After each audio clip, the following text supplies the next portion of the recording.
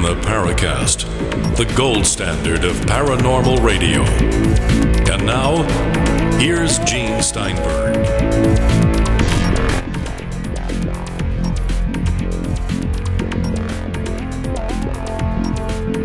We have a collection of people on this episode of the Paracast from around the world, almost literally from 3 different countries. We don't know if ET is among us at this point, but that's going to be the key to our debate with Gene and Chris. So Chris, you have been a busy bee for the past few weeks, and I wanted to get an update from you before we get into our guests. What's up and what's going on? Yeah, I've been battling this chronic bronchitis condition that I've been dealing with since 2009. I had a relapse, and then I kicked it, and then it came back, and I'm finishing up antibiotics right now. Actually, today's my last day on them, and I'm doing much better. I got back after a very, very long day already. I was up before dawn helping set up and load in the Phoenix Ballet Company, who's doing a 3-day stint here in the Sedona Performing Arts Center for the Nutcracker.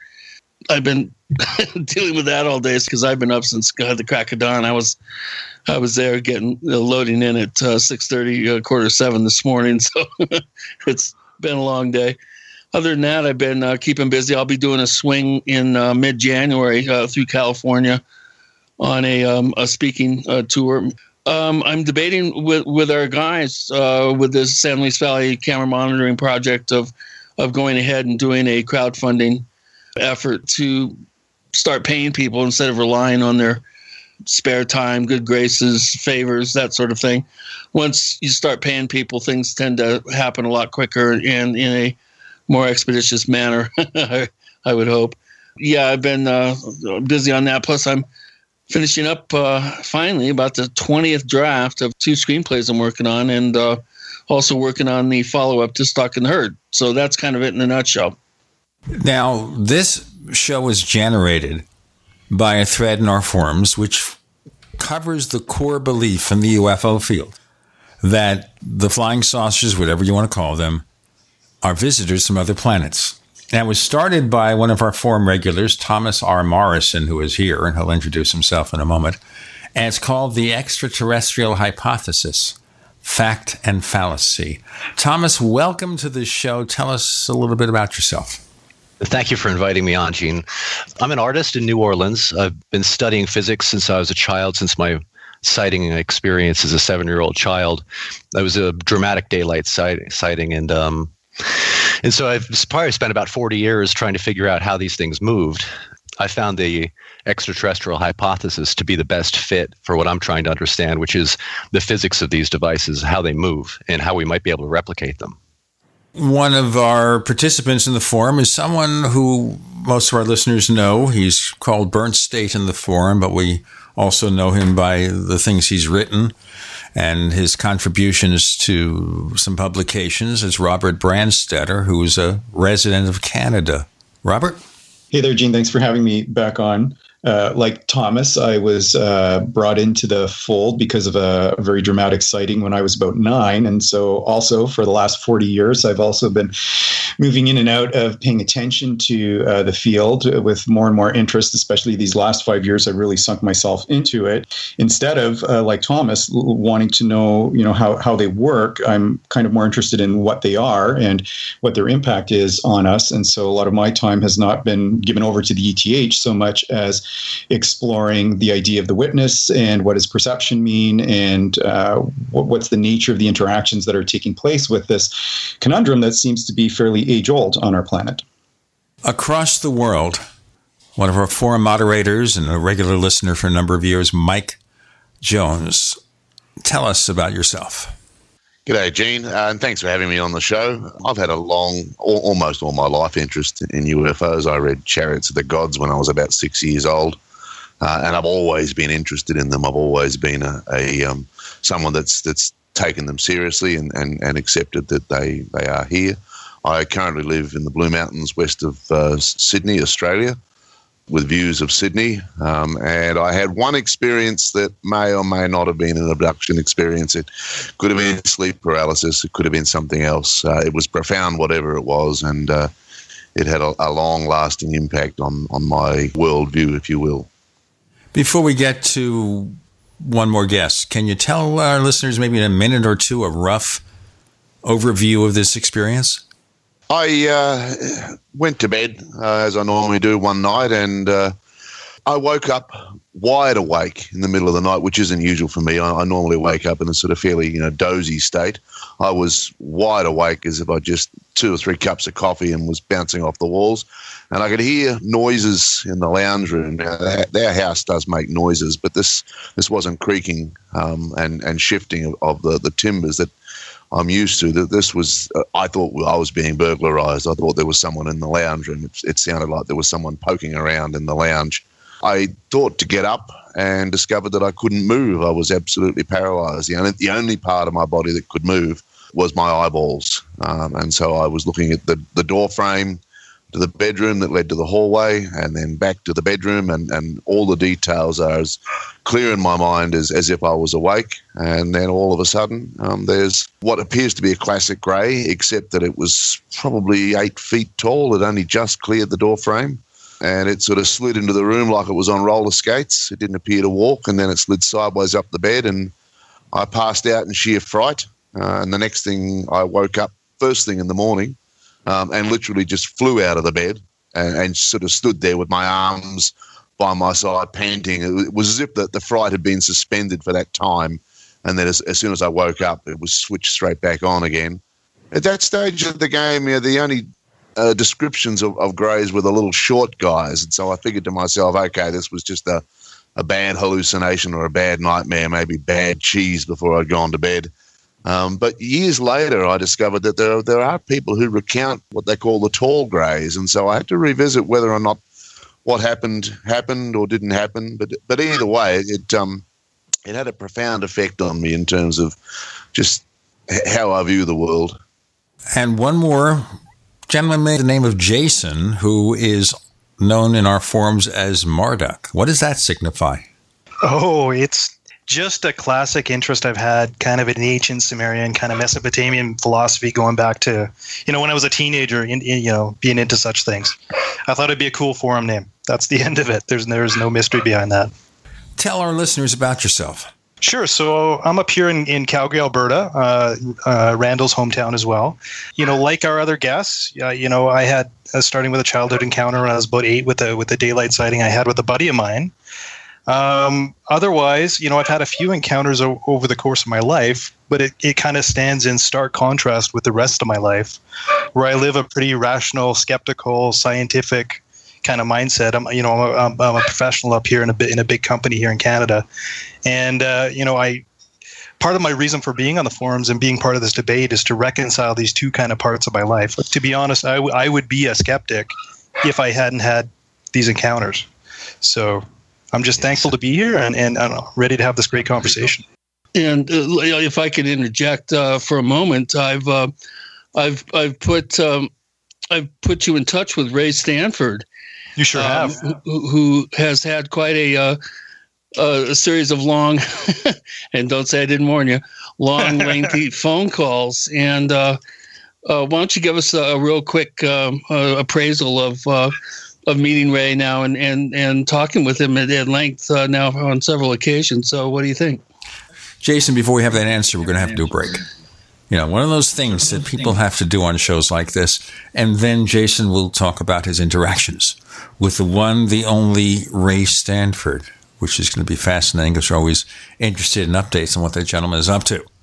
And certainly we want to know more about his research. So we're doing, and we'll really get into it in the next segment, a debate on the extraterrestrial hypothesis with a special group of listeners. With Gene and Chris, you're in The Paracast. The Paracast.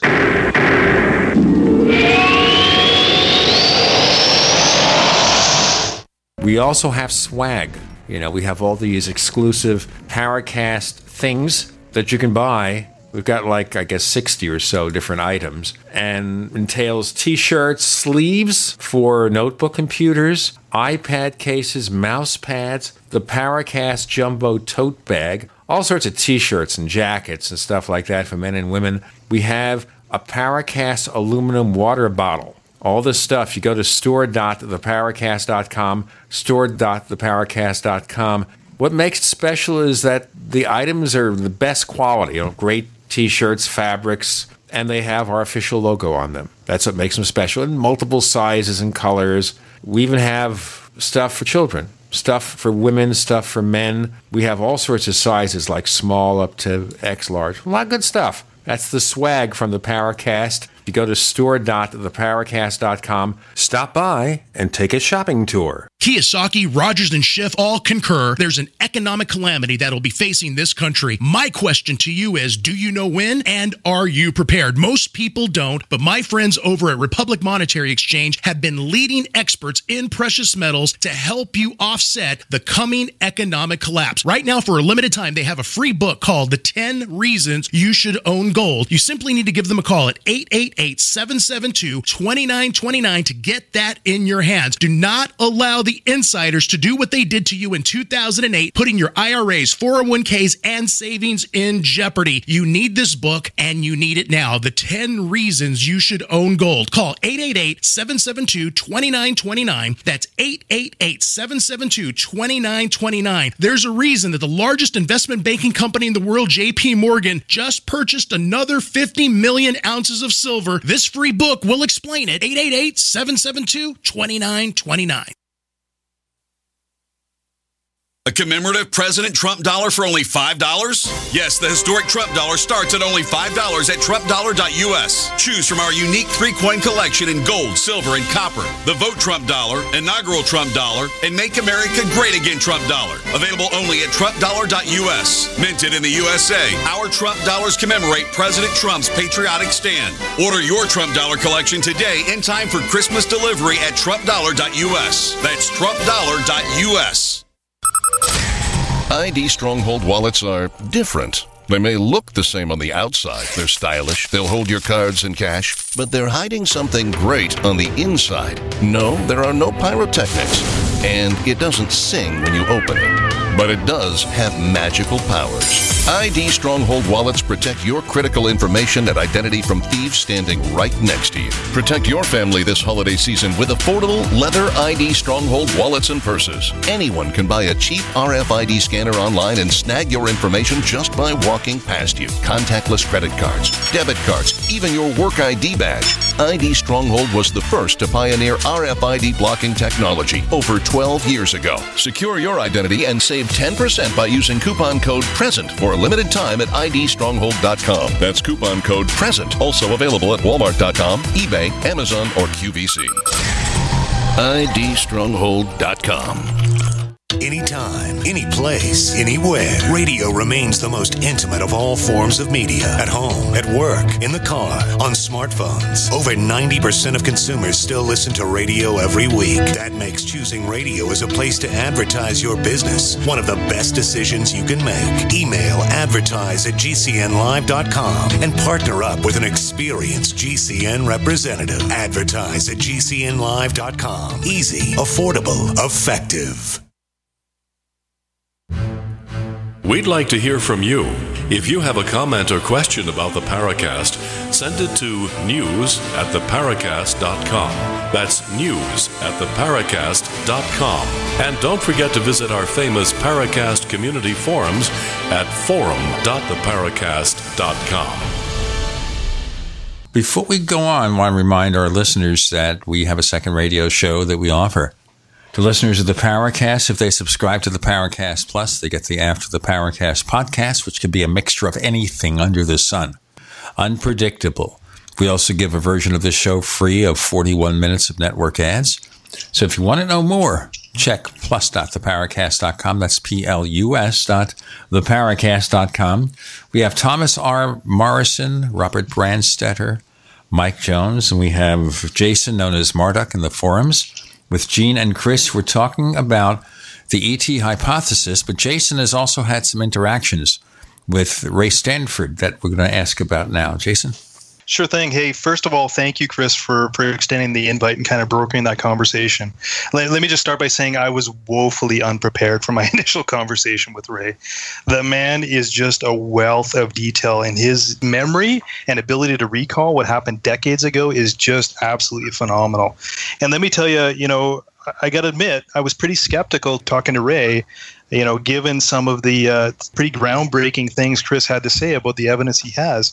And Ray's actually had some discussions with me and actually started to share some of his material with me. And I got to tell you, the guy knows what he's talking about. I was very skeptical going in, and he's got some data that I think is going to blow some people's minds. I wouldn't quite call it smoking gun, but let me tell you, I can smell gunpowder. That's for sure. Can you mention any specific things that really impressed you? Sure. So I think the was it called Project Starlight, Chris? Correct. Not to be confused with Stephen Greer's Project Starlight. Ray began his Project Starlight International back in the early 70s. Let me tell you, it appears to have collected far more data than I was actually aware of, including he actually got a laser hit off of one of the objects in mid-flight with a return. The return has full spectrographic analysis. It has all kind of imaging on it, and it actually appears to demonstrate something with when I did some analysis on it and kind of referred to some material I found online. Looks very much like, for all intents and purposes, something covered in a plasma being contained by a magnetic field in transit. Let me tell you, which absolutely floored me. Well, we hope to get further word on what Ray is doing in the future in the Paracast, but let's get now to what will be a great debate or something. It all started when Thomas R. Morrison opened this forum topic or thread in our forums.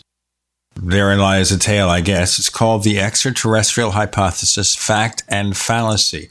So, Thomas, why did you start the thread, and what is your basic thrust of the discussion? Well, I've noticed that a prevailing view at the Paracast lately has tended towards the reframing the debate issues.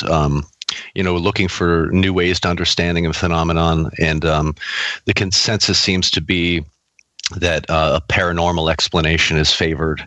But like Jason's story about his discussion with Ray Stanford indicates, it seems very clear to me that we're dealing with physical phenomenon in the sky.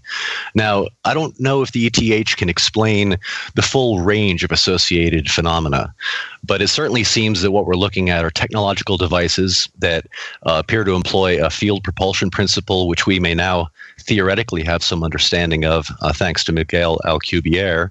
And I think that we need to collect hard scientific data, like Chris is doing with both of his projects. And it would be great to collect even more data if we could get a larger research effort into it to really understand what these things are physically and how they maneuver. And I think eventually we're going to understand how to create devices that can levitate and accelerate faster than a bullet, which is commonly reported in UFO sightings. And so when you marry that with all of the recent advancements in exosolar planetary discoveries, the fact that there are between 50 and 170 billion trillion stars in our observable universe, and some 40 billion trillion of those look like they're going to be Earth-like planets that are in the habitable zone of their parent stars. It seems all but scientifically certain that there are going to be advanced forms of intelligent life out there, and we should be expecting them to arrive here and appear in our skies and perhaps collect data. So that's the perspective that I bring to it. I'd really like to get to a point where we can replicate this kind of field propulsion technology, and theoretically we are making advances in that direction, so that's really exciting. I think that'll change the world for all of us. Now, one of the early participants was Robert Brandstetter, known as Brandstetter in our forums. Robert, what's your reaction to this? I agree that the universe is possibly teeming with other life forms. Whether or not they're visiting here or look like humanoids, I think is a highly debatable issue. for me, I think that, the first level reading of the phenomenon, especially the lights in the sky component of it, whether it includes radar traces or not, is the notion that it is an alien life form. And that's what it looks like. And Vallée calls it a first level reading of it. And I think we need to take a look at it and break down the phenomenon, because I think there's more than just one thing going on. Beyond just lights in the sky, we have these things called abductions. We have close encounter cases. And when we look at the close encounter cases, it seems like there's something much more interesting taking place than just the alien craft that's landing here. And even the notion of the alien craft landing and collecting data, when we kind of break that down and take a look at how many cases of those might be taking place, it seems to be rather nonsensical in terms of the number of visits. And then when we look at, some of the crude aspects of the abduction phenomenon and kind of the retro technologies that we see there, it seems like things are being done almost more for our benefit, or somehow we're more involved in naming or defining what's being seen inside of a close encounter environment. And I would separate the close encounter cases very much from the lights in the sky phenomenon and break it down even further after that. I think our categorizing of the phenomenon needs to be much more diverse, and the way that we collect data and verify our data needs a major overhaul as well. And I think that the other piece that is often left out of the puzzle, because it's not a reproducible phenomenon, is the witness themselves. And they're really the core figure that's responsible for the majority and the bulk of what we call the UFO mystery. And I think looking at the impacts on witnesses, the fact that there's often concurrent or further paranormal activity that people experience is quite fascinating. We should be exploring the role of perception, memory, culture, psychology, all of these as features of the phenomena, especially in close encounter cases, in order to perhaps better understand how the very act of seeing is playing a role in helping us understand the mystery itself. So I think I have no problem giving the ETH over to the lights in the sky component of it.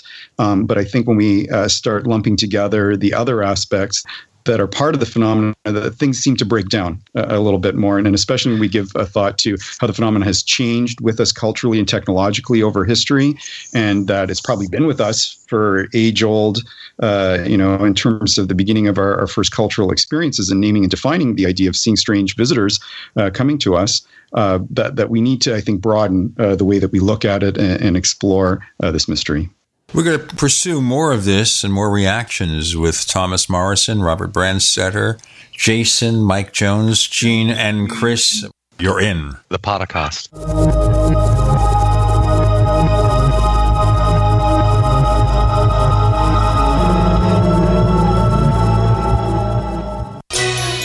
Thank you for listening to GCN. Visit GCNlive.com today. Hello, Mr. Anderson. The NSA has noticed how much time you spend on conservative news sites. We have no choice but to consider you a domestic terrorist. Tired of your internet activity being monitored by Big Brother? Get virtualshield.com, the world's easiest to use virtual private network. Browse the web anonymously, leaving pesky advertisers and spies in the dust. Get started today at virtualshield.com. Take advantage of our free 30-day trial. Virtualshield.com. You have the right to remain private. Excuse me, sir. Could you take a picture of my family and me with my cell phone? Sure, Mrs. Anderson.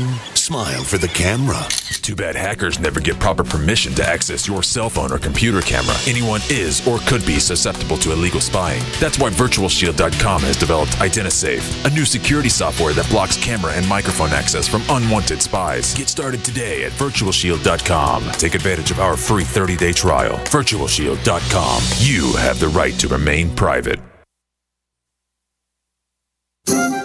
What looks good under your Christmas tree and tastes even better? Big Berkey water filters. Yes, the gift of clean water. A gift that provides a great foundation for achieving good health in the lives of your loved ones. A Big Berkey water filter gives them protection from bacteria, heavy metals, chlorine, fluoride, pesticides and herbicides, VOCs and more. And best of all, a Big Berkey water filter is a gift that lasts for many years with no additional investment. And that saves time and money in filter replacements that other water filters require and are even powerful enough to to purify treated, untreated, or even stagnant pond water. As always, all orders over $50 are shipped free, and GCN listeners get 5% off all ceramic filter systems. Order online at bigberkeywaterfilters.com, spelled big, B-E-R-K-E-Y, waterfilters.com, or call 877-99-BERKEY. That's 877-99-BERKEY. Gift well this Christmas. Give a Big Berkey water filter.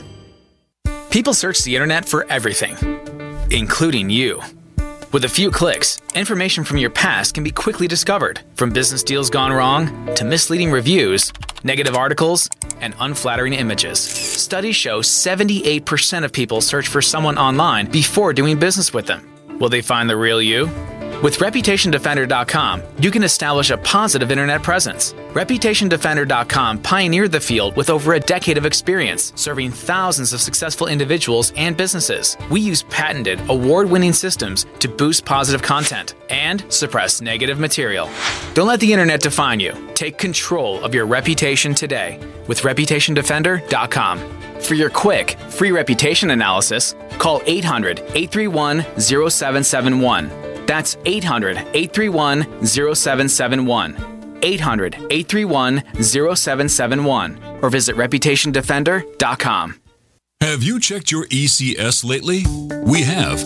We are New Pharma, scientists who specialize in human functions controlled by the endocannabinoid system, or ECS. Let me simplify. Your ECS is involved in physiological processes like appetite, pain sensation, mood, memory, and immune systems. New Pharma's patent-pending science is the big difference in our natural solutions, formulated for your well-being. For example, our foundation product provides targeted nutrition to support a healthy endocannabinoid system, which is directly responsible for managing and controlling inflammation. This product contains turmeric, which is known as one of the best anti-inflammatories on the planet. Our Allergies product contains sage, which is a very effective decongestant. See all of our amazing capsules, essential oils, and ECS herbal teas at GNUPHARMA.com. New Pharma. Your path to wellness begins here.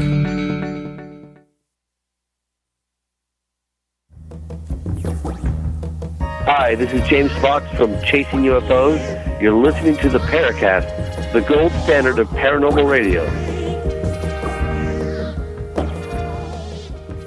We continue here. Thomas Morrison, Robert Brandstetter, Jason, Mike Jones, Gene, and Chris debating the ETH, or extraterrestrial hypothesis. Before I ask Thomas's reaction to what Robert said, Mike, would you like to give your reaction? Sure. I agree with Robert that the observer tends to frame the phenomena and they describe it. And we see that with the cargo cult and with indigenous peoples when they've been first contacted as well. The experience is defined by the observer, and it's defined within the lexicon of their culture. And I think with humans,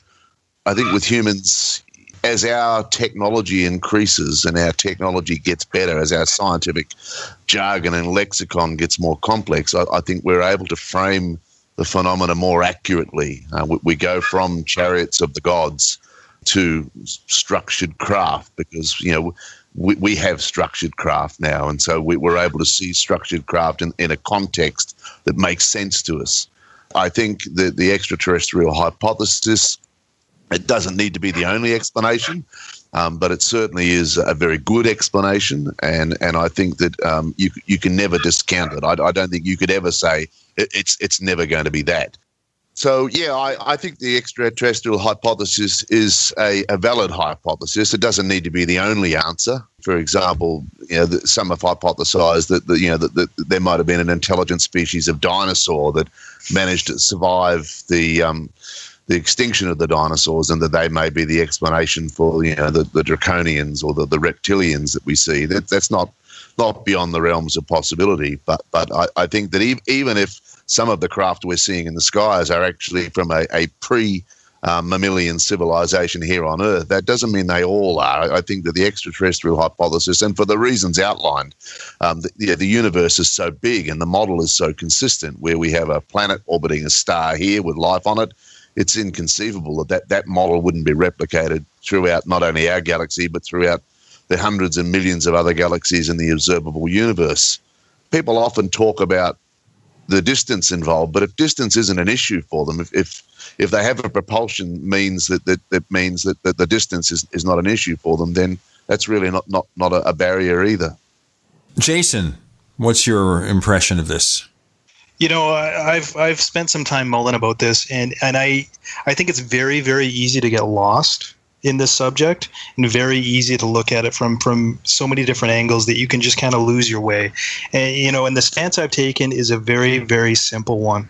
What is the solution to this crazy stuff that we see in the sky and experiences that people have that actually requires the fewest amount of extensions to what we currently know about the known universe? And the ETH fits that very, very nicely. We know we exist here on a wet planet orbiting a pretty ordinary star. It's very, very likely there are other wet planets orbiting other ordinary stars. And we know that we can get there from here. You know, it's just we find the timescales we can currently do it pretty inconvenient to do so, but we could do it if we chose to do that.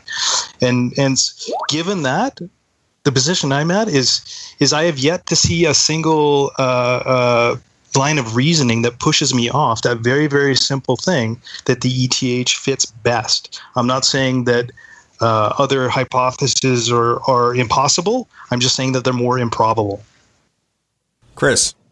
Well, we have discussed this quite a bit from time to time here on the Paracast, and I think my views are fairly well known, if not recognized. And, you know, I just want to, without going through a whole litany of arguments against the ETH, I'm gonna throw this out there.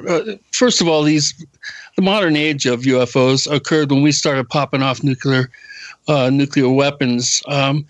That's an indication to me that no, we're not being quarantined because we're being bad galactic children. I think what we're doing is we're putting another tenant on the planet in jeopardy because of our sudden use of and development of nuclear weapons, which could be highly detrimental to all life forms on the planet. If for instance, this emerging crisis in North Korea, I mean, who knows? It wouldn't take much possibly to set off an exchange. And if something was already here, if some intelligence was already present on the planet, they would be put in jeopardy.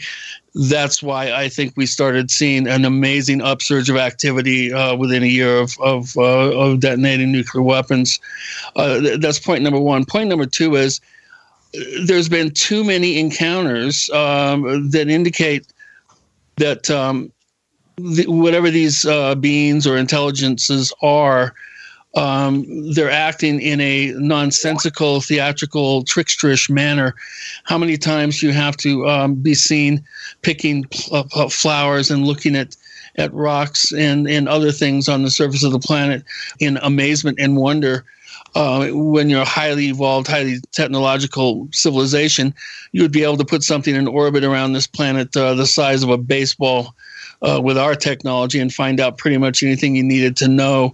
I feel that there's too many encounters that make no sense at all, that appear to have the witness supplying the details of the encounter, what the beings look like, what the technology looks like, and appears to be acting in a particular technological manner.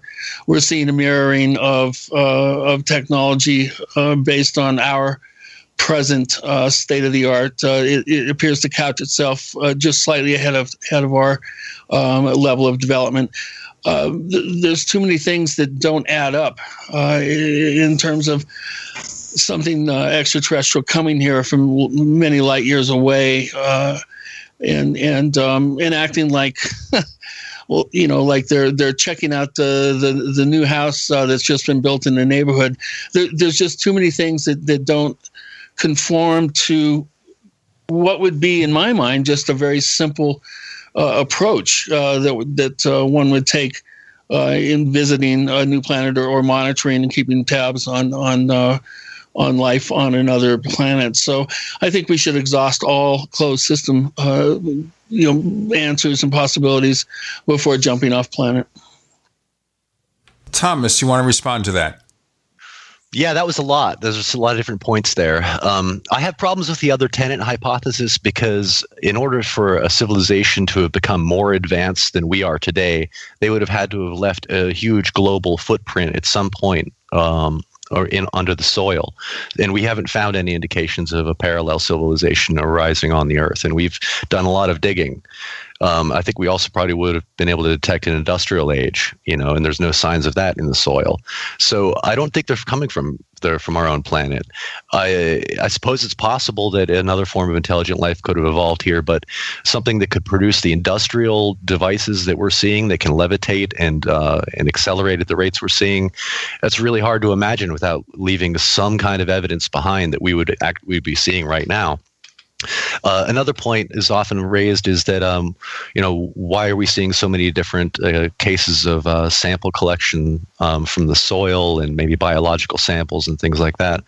I'm not sure how many of those are actually happening. It's really difficult to estimate the real numbers. Is it really that many, or is it more rare than we think? But I don't think that you can gather all the data that you could possibly want about a living planet like ours from space, no matter how advanced your technology is. I mean, even today we send probes and we analyze soil samples on Mars, and it just seems like having a sample that you can perform scientific tests on is kind of an essential ingredient to understanding a system.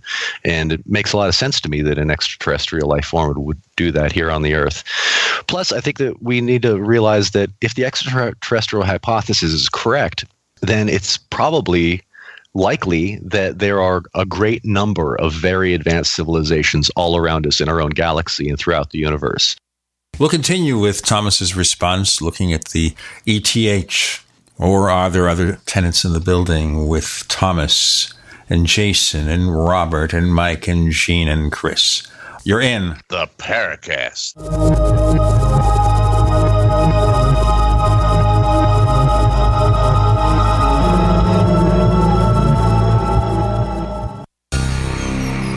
Thank you for listening to GCN. Visit GCNlive.com today. Do you need a website? Well, you can get a great deal on hosting services with Namecheap's legendary coupon code. They're offering substantial hosting discounts on shared hosting, business hosting, VPS hosting, reseller hosting, and even dedicated servers. Namecheap is preferred by millions. It's backed by a money-back guarantee. Use the coupon code LEGENDARY to cash in on the special deal at Namecheap.com, Namecheap.com. First came Attack of the Rockoids, and it was a critically acclaimed success. And now there is The Coming of the Protectors. A former military intelligence man is contacted by a space woman in a dream that turns out to be a nightmare because evil forces on her distant planet are planning to conquer the Earth. This is gripping science fiction of the classic kind. Attack of the Rockoids and The Coming of the Protectors. Find out more at rockoids.com. That's Rockoids, ROCKOIDS.com. Hello, Mr. Anderson. The NSA has noticed how much time you spend on conservative news sites. We have no choice but to consider you a domestic terrorist. Tired of your internet activity being monitored by Big Brother? Get virtualshield.com, the world's easiest to use virtual private network. Browse the web anonymously, leaving pesky advertisers and spies in the dust. Get started today at virtualshield.com. Take advantage of our free 30-day trial. Virtualshield.com. You have the right to remain private. Excuse me, sir. Could you take a picture of my family and me with my cell phone? Sure, Mrs. Anderson. Smile for the camera. Too bad hackers never get proper permission to access your cell phone or computer camera. Anyone is or could be susceptible to illegal spying. That's why virtualshield.com has developed IdentiSafe, a new security software that blocks camera and microphone access from unwanted spies. Get started today at virtualshield.com. Take advantage of our free 30-day trial. virtualshield.com. You have the right to remain private. The answer to being in control of your own healthcare is freedom from insurance. Become part of a group of self-pay patients that come together to share in each other's medical expenses. Individual share amounts begin at $107 a month and $347 for families. Choose from 3 health sharing programs. Holistic treatments may be eligible for sharing. See guidelines. Discount programs available for dental, vision, and pharmacy. Go to libertyoncall.org. That's libertyoncall.org. Have you ever lost your power and wanted to simply flip a switch to get the lights back on? If so, pay close attention because huge discounts are now available in solar generators. Perfect for backup power outages and emergencies. Portable solar generators provide life-saving electrical power when you need it most. And, unlike gas generators, a solar generator runs quietly, emits no dangerous fumes, and produces an endless supply of electricity from the sun. It's like having an electric power plant running secretly in your own home. Right now, get a $5,000 solar generator for just $995 while supplies last. Go to mysolarbackup.com to learn more. That's mysolarbackup.com. GCN listeners use coupon code GCN at checkout for this special offer. MySolarBackup.com. Use coupon code GCN. EMP protection available at an additional charge. Fully cooked, ready-to-eat bacon. I'm talking thick, meaty, center-cut presidential bacon. Savory and delicious. I buy some, I use some, I store some. Awesome. No refrigeration needed with a 10-year shelf life. NASA pack technology. Bacon. Fully cooked, fully hydrated, ready to eat right from the packed bacon or warm and served. Life-saving, ready-to-eat bacon. 10-year shelf life bacon. Ships free at fullycookedbacon.com. Fullycookedbacon.com. This is Leslie Kane, and I'm with the Coalition for Freedom of Information, and you are listening to the Paracast. This is the worldwide episode of the Paracast with Thomas and Jean and Chris from the U.S., and Jason and Robert from Canada, and Mike from Australia, and nobody from Mars yet. We weren't able to get the Martian Manhunter on here. We certainly made an effort, but he chose not to come. Thomas, you want to continue your response before we get further answers?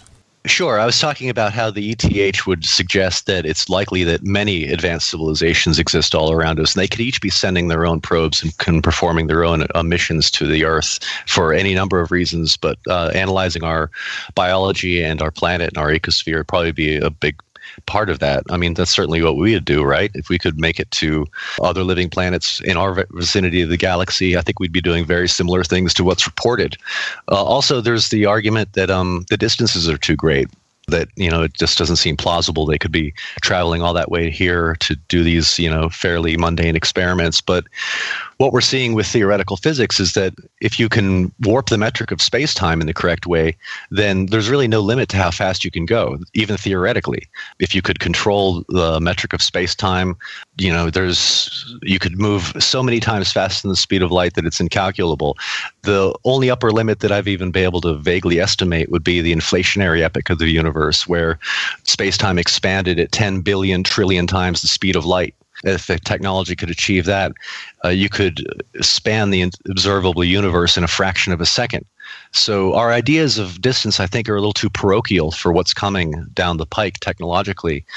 Then there's the argument that the technology only appears to be slightly ahead of our development. But in the 70 years that we've seen these craft levitating and making radical accelerations that would destroy any human design technology, we've seen no progress towards a field propulsion technology that can replicate that. And it may, in fact, be many thousands of years ahead of us still. We don't know how close that technology is yet, but from the calculations that we're seeing theoretically, it's a huge problem for our technology to try to manifest an effect like that. Curving space-time is not an easy thing to do. It could be many eons before we're able to do it. I'm hoping not, but that's what the math is telling us right now. With each one of the objections to the extraterrestrial hypothesis, I find that there's a fairly easy, rational explanation that can counter it. So I've yet to hear really a single compelling point that would make us question whether alien visitors could come here from other stars. Okay, so we're talking here about maybe warp drive or something, huh? Absolutely. That's exactly what we're talking about. Now, scientists, by the way, are actually working on warp drive. And we don't know what the actual true level of our technological development is. That's highly classified. It's amazing how much we could accomplish in a couple of decades. I think the standard equation that I've heard for years now is that the state of the art in the black world is 15 to 20 years ahead of public disclosure. And at the rate of technological progress that we've been making in the last 30, 40 years, we could have managed to break through in many areas of aerospace and gravitics and magnetohydrodynamic propulsion, these sorts of things. I want to again stress that the theatricality element, the tricksterous element, the stuff that often doesn't even get included in sighting reports of close encounter cases, the inexplicable, the things that would totally negate the case in a researcher, investigator, or law enforcement's mind. These are details that are left out, and I think that this is kind of the elephant in the room, if you will, the absurdity of many of these encounters and the nonsensical, tricksterish manner in which interactions are taking place, at least the reported aspect of it. And there's just a certain amount of theatricality that doesn't need to be there, that has always been there. It just doesn't really add up, at least not in my estimation. I think that the incomprehensible behavior aspect is actually something we've already seen within our own contact scenarios here. I mean, for example, when the white people first came to Australia, they almost got speared to death because they caught a turtle and began to eat it and didn't offer a part of that turtle to the tribal elders that were in the area. To the local people, that behavior was incomprehensible. It was tricksterish. It was wrong. It was they just couldn't understand why anyone would do such a strange thing as to catch a turtle and not offer the older members of the tribe their portion first. And the young men of the tribe got very, very angry and grabbed their spears and we're going to do Cook and his men in because they had behaved in such a strange and unusual way. We see the same thing with the cargo culters, where the visitors appear to be very, very strange and very, very unusual, but that's only from the context of the culture that's seeing them to the culture that's actually here, looking at the flowers, catching the turtle, landing planes on runways. There's nothing unusual about what they're doing at all. The disparity is simply between the two cultures.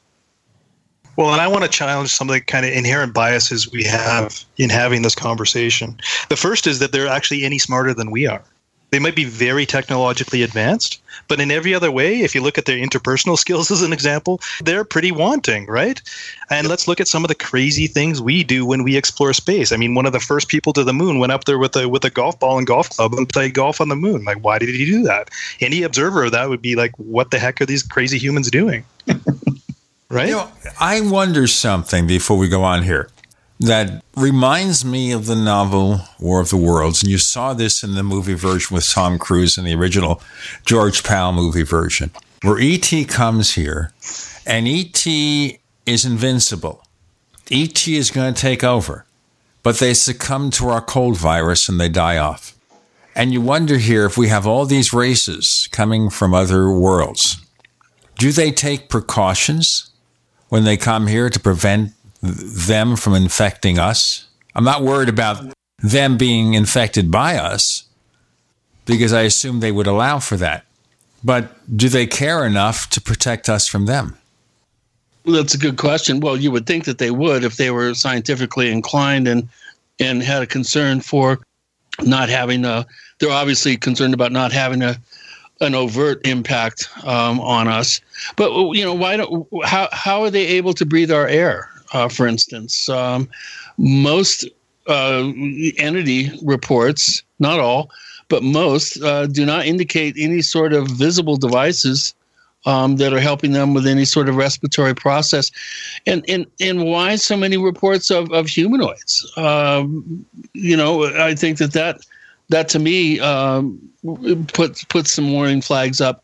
It's the automatic assumption that life out there is going to be, bisymmetrical and look like us. And instead of, I think that kind of cool element, the recent movie, what was it called? The Contact movie that was out with Amy Adams. The title escapes me, but that particular scenario had a had off-planet beings that were, in an enclosed environment, not interacting with our environment and vice versa. And the whole communication thing I thought was done very, very well. My favorite part of that film.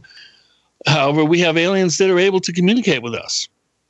For instance, there's too much about it that is contrived, that is theatrical, that it doesn't really conform, at least in my estimation, to an acceptance of how life should be much more diverse, you would think, in terms of how these beings appear to us, whether this is all holographic in nature, being staged for our benefit. These encounters may not even really reflect the true nature of these entities or these intelligences. They may be projections from our own mind, filling in the details, that sort of thing.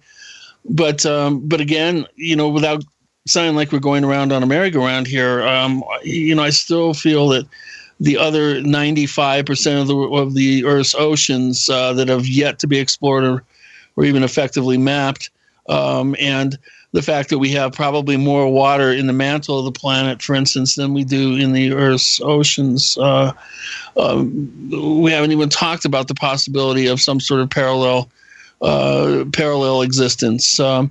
There's a lot of room, I think, for further research to look at the possibility that these entities, these intelligences, may be more terrestrial than we are. And your point before, Thomas, about there not being some sort of technological footprint. Well, if they developed all these technologies, several 100,000 years ago, there's a good chance that we would not detect that. And if we did, we wouldn't know what we were looking at. Got more to come with Gene, Chris, Thomas, Jason, Robert, Mike. You're in the Paracast.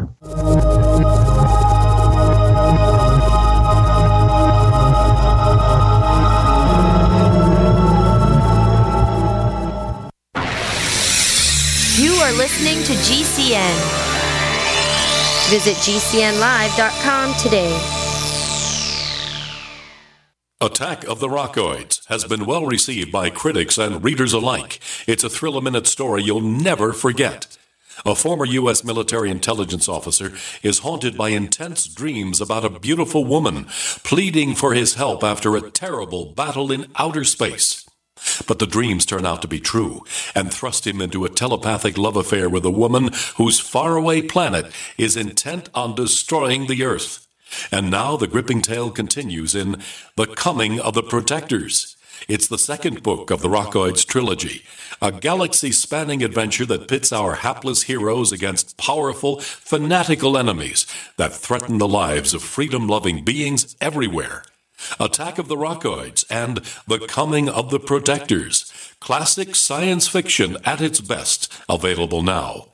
For more details, visit rockoids.com. That's ROCKOIDS.com. This just in. Before your doctor gives you another antibiotic prescription that you don't want, get this free report, The Miracle of Garlic, your first home medicine. This free report is filled with easy kitchen remedies for common colds, flus, sore throats, ear infections, and more. Plus, learn to boost your immunity before you get sick. Go now to GCNwellness.com. Just like it sounds, GCNwellness.com to get your free report, The Miracle of Garlic. Click GCNwellness.com. Many medicines used to treat colds and flu contain acetaminophen, a pain reliever and fever reducer found in hundreds of over-the-counter and prescription medicines. But taking too much or more than one medication containing acetaminophen per day can damage your liver. So always read the label and don't take acetaminophen if you drink 3 or more alcoholic drinks every day. To learn more, visit fda.gov/OTC pain info. A message from the U.S. Department of Health and Human Services Food and Drug Administration.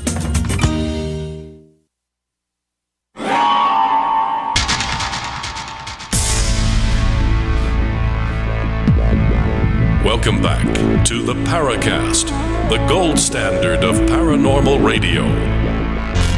And now, here's Gene Steinberg.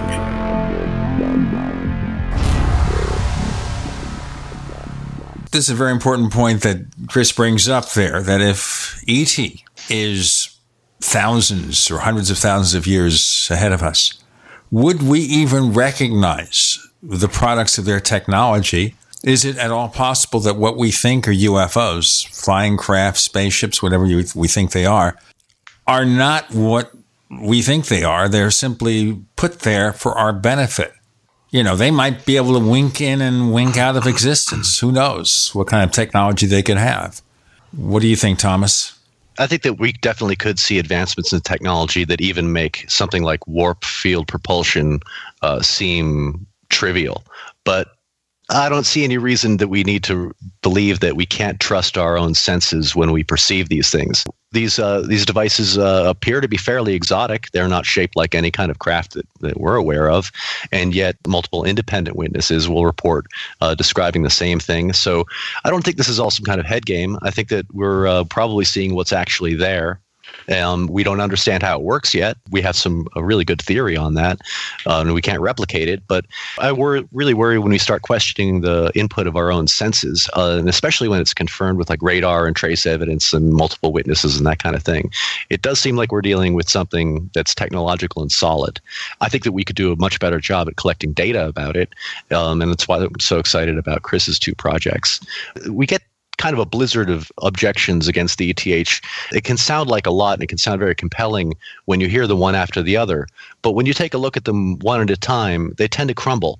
Let's take a look at some of them. There's this trickster-like quality to them. Well, I think Jason had pointed out, there are absurd things that humans do all the time. I don't see why any other intelligent life wouldn't do things that we would perceive as absurd.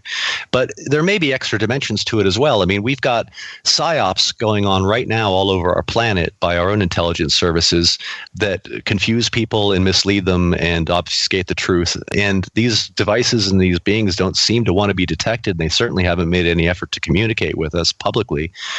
So it wouldn't be a stretch to think that they would also employ sophisticated psyops operations to keep us confused and unaware and of what they're doing and why. I guess we're not that aware of our own culture of psychological operations, but it is going on. The Edward Snowden leaks gave us some amazing documents that were chilling at the scale and sophistication of psychological operations just from our own governments. So an alien race that could have the technology to make it here to the Earth, they would probably have that same understanding and know exactly how to confuse the issue if they didn't want to be discovered and confronted.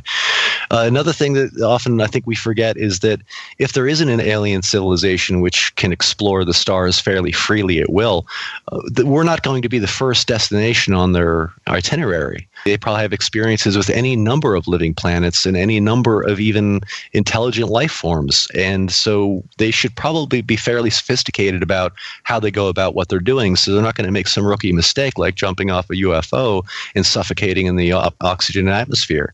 We may also not be seeing biological life forms. We may see an engineered synthetic life form. We don't really know what these creatures are. These most exotic scenarios tend to be the least common. I think there's probably 100 UFO sightings for every close encounter experience. And so I think that we'd be best served by isolating our attention on the things that we can prove and bringing scientific instrumentation and exploration to that investigation. Totally agree. Robert, what's your impression of this? I don't know where to begin first, to be honest. Well, I'll tell you what, let's start with A, then B, then C. Yeah, and go from there. So the percentage of cases that are close encountering cases are around about 10%. And in Jacques Vallée, with Polar's kind of conservative estimate, close encounter cases that have taken place just in a 40-year period, he's identified 14 million close encounter cases alone. So if you want to multiply that by a factor of 10 to get to how many UFO, sighting pieces, we're talking 140 million. So the sky should be littered with them, and we should be able to record them fairly easily. But in fact, that's not the case at all. And then to go on with the notion of the nature of the technology they've got, I always see an inherent paradox in this. They've got the capacity to travel to stars, and then apparently they can perhaps create synthetic versions of life forms to interact with us. Well, why even bother doing that. You can collect whatever data information you want with a tiny little nanoprobe that will give you all the info you want. You can invade our bodies if you like and get whatever clusters of cells that you need to have to perform real science if you'd like. But the notion of the retro kind of medieval tortures that people are put through in abduction cases does not speak to any kind of scientific community at work there or a real project. It's something being put on for our show. We can even go to the Betty Barney Hill case and look at the pull-down screen with the star map. I mean, this is ludicrous. This is something that is done for our benefit, or as Mike pointed out, and Chris did as well, that we obviously are bringing something to the dance, and that goes to Greg Bishop's co-creation hypothesis that we're obviously very involved with creating the lexicon to describe what we see, and perhaps that accounts for the variance and surreal nature of some of the appearances of these characters and even what they're up to.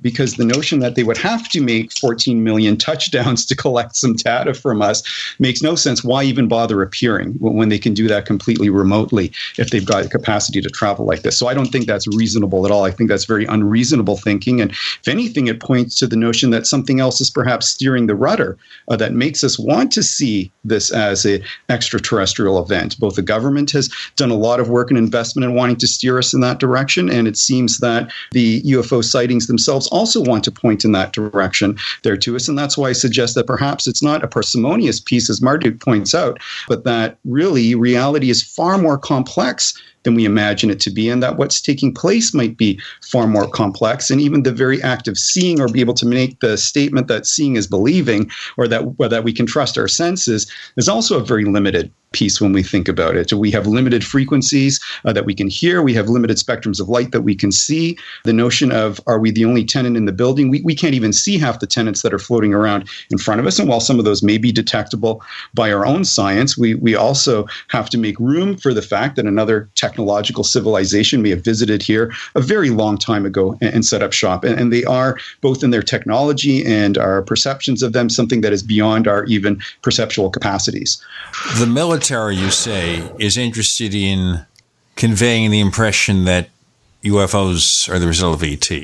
Is that to mask what they're doing? Well, perhaps. I mean, we know from, Greg Bishop's work, we know from Mirage Men, we know from the silver screen saucers that the role that the powers that be have played in wanting to kind of steer the narrative has been an ongoing piece. Now, whether that's for purposes of psychological control, for Cold War tactics and strategies, maybe just seek out information and want to know what the UFO community is up to, et cetera, I think we need to pay more attention to the fact that they very consciously spend time leaking out information. They seem to celebrate and enjoy and laugh at the whole disclosure piece that we, love to entertain ourselves with. And the fact that Tom DeLonge's piece has an entertainment component attached to it speaks again to the notion that let's not take this phenomenon too seriously. It's just aliens invading, and at the end of the movie, we always beat them anyway, so nothing to worry about. And it seems like that narrative has really inserted itself as a 1950s narrative, and we haven't let go of that one because it serves somebody's purpose, but it certainly doesn't answer the hardcore questions of what takes place inside of close encounter cases, or why the frequency of them is at the level that they are, or why even the diversity of things that people see or experience, or even how goofy some of them are that they can't even, capture a guy in a tree or send out, sea mines to try to get the poor, retired vet from Ditchmont Woods brought into the Mirage-shaped ship. These things are beyond strange and they don't make sense. And really, if they are that advanced, why even bother appearing to us? Why not just keep it mysterious? As Chris said, there's a theatrical component to it as much as there's a shy component to it. And I think it's actually a very complex phenomenon. And I don't think the ETH actually can answer to the degree of complexity of both human perception, memory, consciousness, and what's being reported in terms of what's taking place when people get up close to this phenomenon. And you're not even mentioning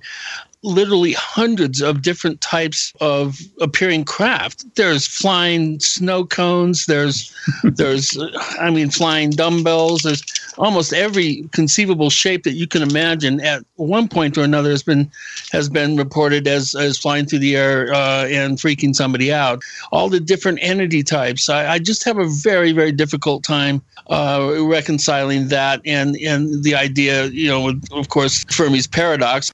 The great debate on the ETH with Gene and Chris and a bunch of guests. You're in the Paracast.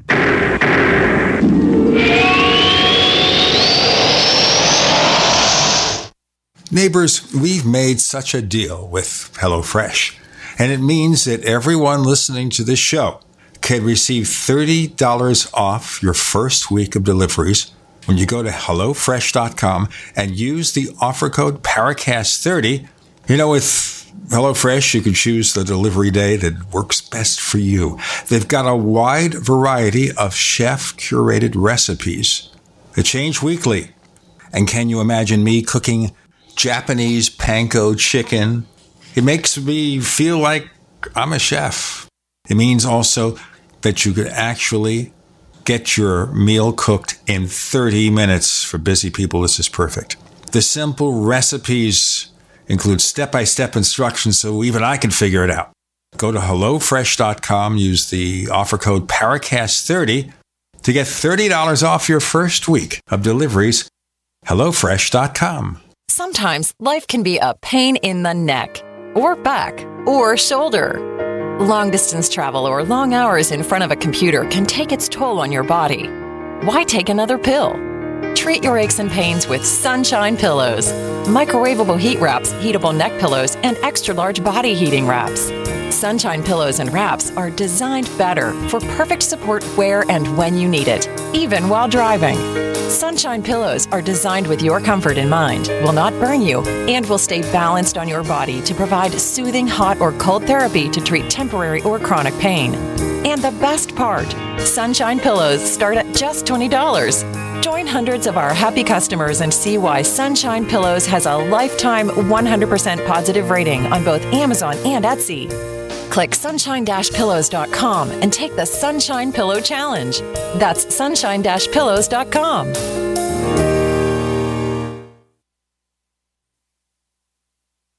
This just in. Before your doctor gives you another antibiotic prescription that you don't want, get this free report, The Miracle of Garlic, your first home medicine. This free report is filled with easy kitchen remedies for common colds, flus, sore throats, ear infections, and more. Plus, learn to boost your immunity before you get sick. Go now to gcnwellness.com, just like it sounds, gcnwellness.com to get your free report, The Miracle of Garlic. Click gcnwellness.com. Does the current world crisis in North Korea or our domestic crisis right here in America concern you? Well, I know it concerns me. My friends over at Legacy Food Storage have solutions in the event there's the inevitable. What's the inevitable? Civil unrest, a run on your local grocery store. And here's my question to you. If this happens, how do you feed your children? How do you feed your grandchildren? Legacy Food Storage has the solutions. In fact, they can help you implement a simple plan to take care of your needs in the event of the inevitable. By calling them right now, I have authorized them to give you a special 20% discount at checkout by simply using GCN. Call 888-543-7345 or visit them at legacyfoodstorage.com. That's 888-543-7345 or visiting them at legacyfoodstorage.com. Make sure you use GCN at checkout for an incredible 20% discount. Don't be a victim. Take control of your life now. You haven't experienced yogurt until you've tried a Mossy, embodying health and flavor in a true whole milk, green-fed dairy beverage. Every sip pays homage to our old world cows and the ancient culturing methods their milk benefits from. With over 30 probiotics, a Mossy's undeniably nutritious, refined, cultured sensation bolsters your health and awakens your passion for dairy. A Mossy's so good, and you need to try it. Contact your Youngevity distributor or call 877-878-4203 or go to gcnteam.com. We'd like to hear from you. If you have a comment or question about the Paracast, send it to news@theparacast.com. That's news@theparacast.com. And don't forget to visit our famous Paracast community forums at forum.theparacast.com. The discussion is focusing primarily so far on Robert and now Thomas. Robert was saying that there was 14 million to 140 million close encounters cases. Well, Jesus, show me the proof. You know, we've got plenty of evidence that we've got objects sighted in the skies, but we can seriously conclude that 14 million to 140 million close encounters cases have actually happened? I don't think so. You know, I think that when you start throwing in these kind of facts and putting them all under one umbrella, you get into some real trouble because no one hypothesis is going to be able to explain the entire range of exotic human experiences. So what I said is Vallée's estimate, mathematical estimate, information scientist that he is that there's been 14 million close encounter cases over the course of a 40-year span. So you can read that paper. It's an online one and pretty popular piece as he walks you through the steps. But if we recognize that close encounter cases are 10% of the UFO phenomenon, then we've got to multiply those 14 close encounter by another factor of 10. And that means there's 140 million UFO visit pieces, which means that they're all over the place. And that, in fact, is obviously not the case. And so I think that's where things get problematic on that level. What is he qualifying as a close encounter? Is he saying that you're seeing an alien being? Or understanding is 500 feet, right, within an object. Oh, okay. I thought you were referring to like seeing a being like in Close Encounters of the Third Kind. No, that's a separate piece. But that close encounter piece is 500 feet within an object. And we seem that whenever we get closer to it, so when you talk about those radar pieces, we still don't know what that object is. I don't even care about where it's come from, but we don't know what it is, whether it's a ball of plasma or who knows what's taking place there in the sky. So yes, we're getting a radar piece, cluster of birds, whatever it is. We just know that we've got this odd thing that's there, but we can't really name it as something until we do thorough investigations. And I think one of the great pieces that plagues the history of ufology is bad data. And again, Vallée, who with his Capella project, tried to take all these warehouse of data and work with it. And he said, it's impossible. It's garbage in, garbage out. You don't have consistent collections of data when you go from country to country, or even within a country like America. You've got all kinds of different kind of data reporting pieces. And often the investigation of the case stops with a witness report. And so his most recent speech at Contact in the Desert was fascinating, because there he went through a series of different cases that on the face of it looked like phenomenal UFO cases. But when they are investigated a little bit more thoroughly and with great detail, with the resources that somebody like the CNES in France could do, suddenly the case breaks down as something totally mundane. And we have to ask that question: how much of the data that we've got that are these incidental reports here and there that have never really had total thorough investigation applied to all of them, how much of that data is even useful for us? I couldn't agree more. And that brings us to a really critical point that's often raised in this debate. After 70 years of UFO, the ETH still hasn't advanced the field to understand the nature and origin of these experiences. I love that. But in reality, just like you said, we've never ever had a focused scientific investigation using the right equipment, using trained professionals in an organized, systematic way, like science studies everything else in the universe. So until we have that, we are working with pretty much useless data sets. So we need an effort to do that. And that's why I'm so excited about what Chris is doing, because it's actually the first really legitimate scientific effort to collect scientific data about the things that are happening in our skies. I agree with that 100%. As Vallée likes to say, we haven't yet done the basic science on this. That's right. So how can we properly talk about it then, if we haven't done the basic science and yet make all these assumptions about what's being seen? It's exactly as the witness reported it. We haven't really done the proper investigation piece. And I think when we do look at, the cases where we've done thorough investigations, and, whether it's Kevin Randall's, going back to revisit cases now, or Vallée going back to revisit cases, what we start to see is that things do break down, and suddenly mundanity appears at the end of the line. So the question is how much of the ETH scenario is a myth that we have constructed for ourselves based on storytelling from witnesses of the experiences that are outlandish, dramatic, and the majority of which are entirely single-person cases. The number of cases that are two or more after that goes down by about a third. And then after that, cases where it has multiple witnesses, these are very, very small in number cases. So the majority of what we know and think we know about the UFO phenomenon comes from a single individual reporting, and we want to believe that everything that they saw is accurate when we know that there's a lot more that goes on when it comes to seeing. And when we start talking about the close encounter world, we know that there's obviously a lot of other things that need to be examined in terms of the nature of that individual, of their state of mind, of what's taking place. I like to think of the UFO, close encounter piece as a set and setting event. What's the mindset of that individual, and what's the setting that they were in? And maybe we can draw a lot more information about the phenomenon when we start looking at it from that perspective and start scrutinizing that individual who's done the seeing in the first place. The multiple witness sightings cases might be a minority, but what they tell us is that almost unanimously, people see the same thing when they're witnessing these things. I'm not aware of any cases where you had three different independent witnesses who saw three completely different things in the sky. Descriptions might be a little bit off because, nobody's going to recall and perceive exactly the same features in exactly the same way, like with any event. I don't see gross disparities between the observations. I mean, maybe there are cases like that, but they don't seem to be prevalent enough to have made it onto my radar. So I think that shows us that people tend to report pretty much what is witnessed in the sky. Sure. And maybe when we do really good detailed investigations of that, we find out that they just saw, a power transformer blew up or an overload corona on a wire. And sure, they all saw the same thing, but it doesn't mean it's a UFO. In Bud Hopkins' case, there's a group of people who are standing in the window looking at something very, very bizarre and surreal out the sky.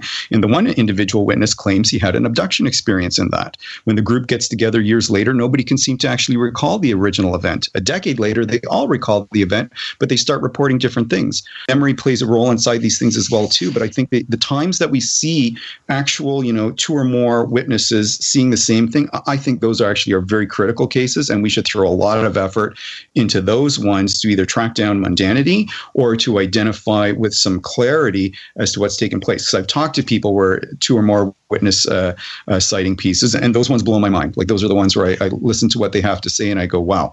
Sounds like an alien from outer space to me, and I think those are fascinating ones, and we should put more energies into it. But I think a lot of the other cases that often are highly dramatic and wonderfully theatrical seem to originate from a lone individual, alone somewhere, or in the case of Pascagoula, you've got two people there, and in Portage County, you've got multiple police officers. You listen to their tapes and the recordings that they've done right after the event took place, and you say to yourself, my goodness, that is the strangest thing that could happen to a human being. And it certainly sounds and looks like it's aliens from outer space that's taken place. Yet when we have to take that and add it up with all the other examples of it and just how prolific the phenomenon is, I think we have to scratch our heads a little bit and go, well, wait a second here. Not only is it too prolific, but the medieval retro technology that they appear to be using on us is also rather nonsensical. I mean, how many eggs and ovum and sperm do you really need to collect in the first place? And even now with our own technology, we can do that without leaving a mark on a person, not traumatizing them, not making a point of it in human history that it should be something paid attention to, because those theatrical medieval, medical experiments are things that are being well logged here on the history of the planet, and they're invading our kind of our sociological culture in a way to say, no, here we are, we're here. They're not evasive at all in those moments. So I find that a little bit bizarre that we see both evasiveness when they're flying in the sky, but when they're down here on the ground, they're inserting themselves into our lives. We got Mike and Robert and Jason and Thomas and Gene and Chris. You're in the Paracast.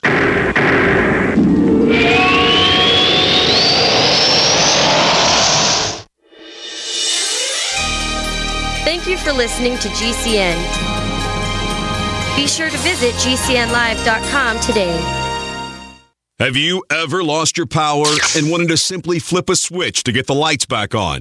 If so, pay close attention because huge discounts are now available in solar generators. Perfect for backup power outages and emergencies. Portable solar generators provide life-saving electrical power when you need it most. And, unlike gas generators, a solar generator runs quietly, emits no dangerous fumes, and produces an endless supply of electricity from the sun. It's like having an electric power plant running secretly in your own home. Right now, get a $5,000 solar generator for just $995 while supplies last. Go to mysolarbackup.com to learn more. That's mysolarbackup.com. GCN listeners use coupon code GCN at checkout for this special offer. MySolarBackup.com. Use coupon code GCN. EMP protection available at an additional charge. Heart disease is on the rise. Clogged arteries, high blood pressure, and high cholesterol levels may not be fully detected by you, but the symptoms are there. Loss of energy, blood sugar spikes and drops, poor circulation, and irregular heartbeat are just a few of these that can alert you that something is wrong. Hear how Heart and Body Extract is making a difference in thousands of people's lives across America. My blood pressure has normalized. My diabetes has totally improved. Everyone is telling me now how much healthier I look, and I'm telling telling everyone how much healthier I feel. I recommend Heart and Body Extract to everyone. Anybody over 40 in the North American continent should be using this product as a preventative to keep their cardiovascular system healthy. Order your 2-month supply today by calling 866-295-5305. That's 866-295-5305. Or order online, hbextract.com. Heart and Body Extract, 866-295-5305 or hbextract.com. Attention business owners and independent contractors. This is a money-saving message from Tax Mediation Services. If your business owes $20,000 or more in taxes, we can help you today, right now. Listen, dealing with the IRS is no picnic. It's an intimidating and extremely stressful process, and you don't want to go it alone. Our attorneys know every law, every tax break, and every possible opportunity to help you resolve and reduce your tax debt. And if you owe more than $20,000, you may be at the top of their hit list. So don't take your tax debt lightly, because it will not go away on its own. The IRS can seize your bank accounts, your home, and even shut down your business. Call our tax experts today at 1-800-765-9681 and let us deal with the IRS while you focus on your business. That's 1-800-765-9681. Again, that's 800-765-9681. It's been said, any society is only 3 missed meals away from chaos. Those times may be near. Think about it. Our country faces multiple terrorist threats and aggressions from Russia and North Korea. Social unrest and violent marches yet again may lead to looting of stores and city shutdowns. And our crumbling infrastructure leaves our power grid vulnerable to long-term outages from a single cyber attack. When the chaos from any one of these threats arises, the government knows it can't provide during a widespread national emergency. That's why you need your own plan for self-reliance. That's where My Patriot Supply comes in. Get a 4-week survival food supply for only $99. That includes breakfast, lunches, and dinners. Order online at preparewithgcn.com. $99 for 4 weeks of survival food that tastes like homemade cooking and lasts up to 25 years from My Patriot Supply. Get your kits today at preparewithgcn.com. Free shipping is included. Preparewithgcn.com.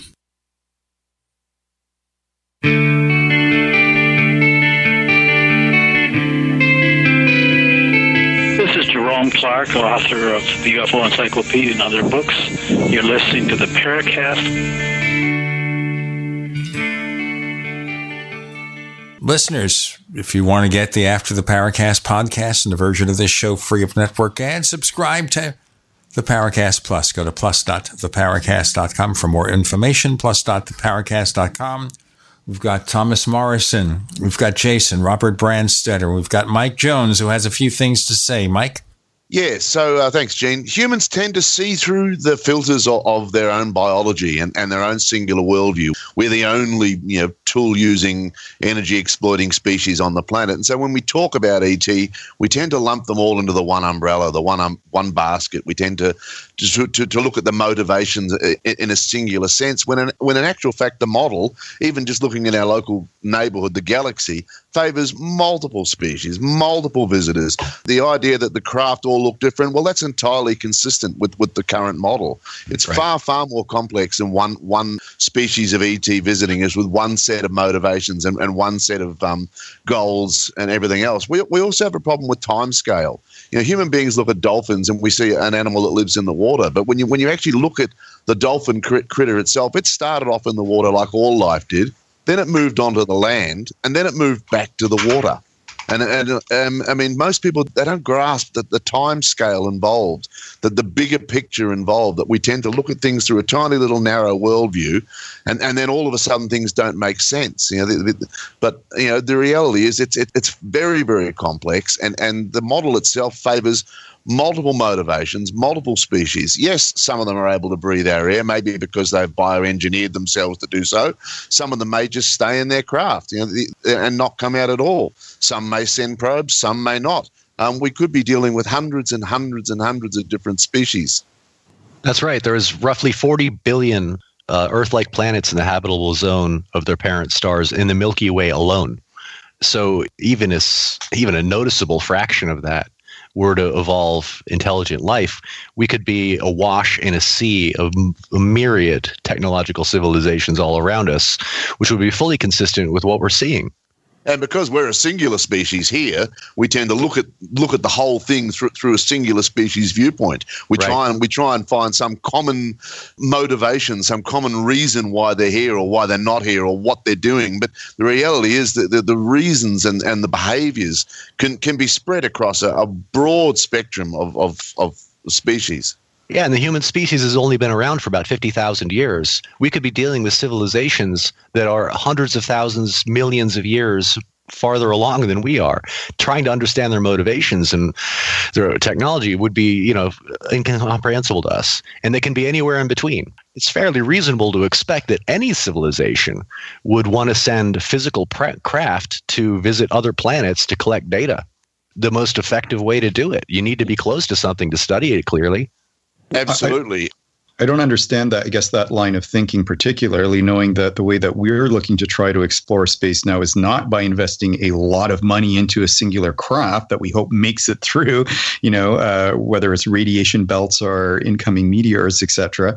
We seem to be designing technology that is far more on a much smaller scale and is more efficient at sending back information. And again, if we're talking about an advanced technological species and we take a look at the direction our own technology is going in, and this was one of the pieces we talked about on the thread, the notion of using a nano or a very small micro technology that can self-replicate and design itself along the way and send data back saves a species a lot of resources, a lot of risk, a lot of danger. There's no reason to send a life form out there. And if we're talking about societies and cultures that are hundreds of thousands or millions of years old, we would like to think perhaps that the value of human life or their own alien life would be so significant and their mortality so significant. Why bother risking traveling off somewhere else when all the information that you need to collect you can do remotely and just have it beamed right back to you?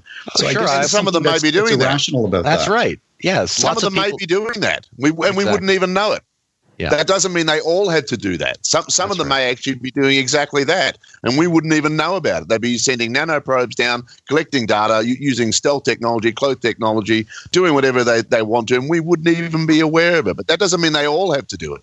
Again, that presupposes they're here to get data in the first place, or that data even involves the human society at large. I mean, they appear to be mostly disinterested in our civilization. They approach individuals, not groups or authority figures. And it may be the biodiversity that's of interest to them, and we may be, a virus or a nuisance, and in their minds, detrimental to what they might consider to be an incredible, biodiversity that our planet has. So we may not even be the focus of the main attention. Let's put it that way. The main focus for some of them. Just looking at the abduction phenomenon and how watching Daryl Sims break out his jewelry case that he keeps handcuffed around his wrist and looking at all these objects in there and knowing darn well that some sort of nanotech device could probably, do anything that you could ask of it with our state of technology. And instead of having things that look like, little miniature peas or finishing nails, chips of glass, that sort of thing. Again, it brings back the whole question of theatricality and why appearances are probably deceiving. But all observation is theatre. All observation is theatre. The degree of theatricality comes into how strange it is what you're observing. All observation is theatre.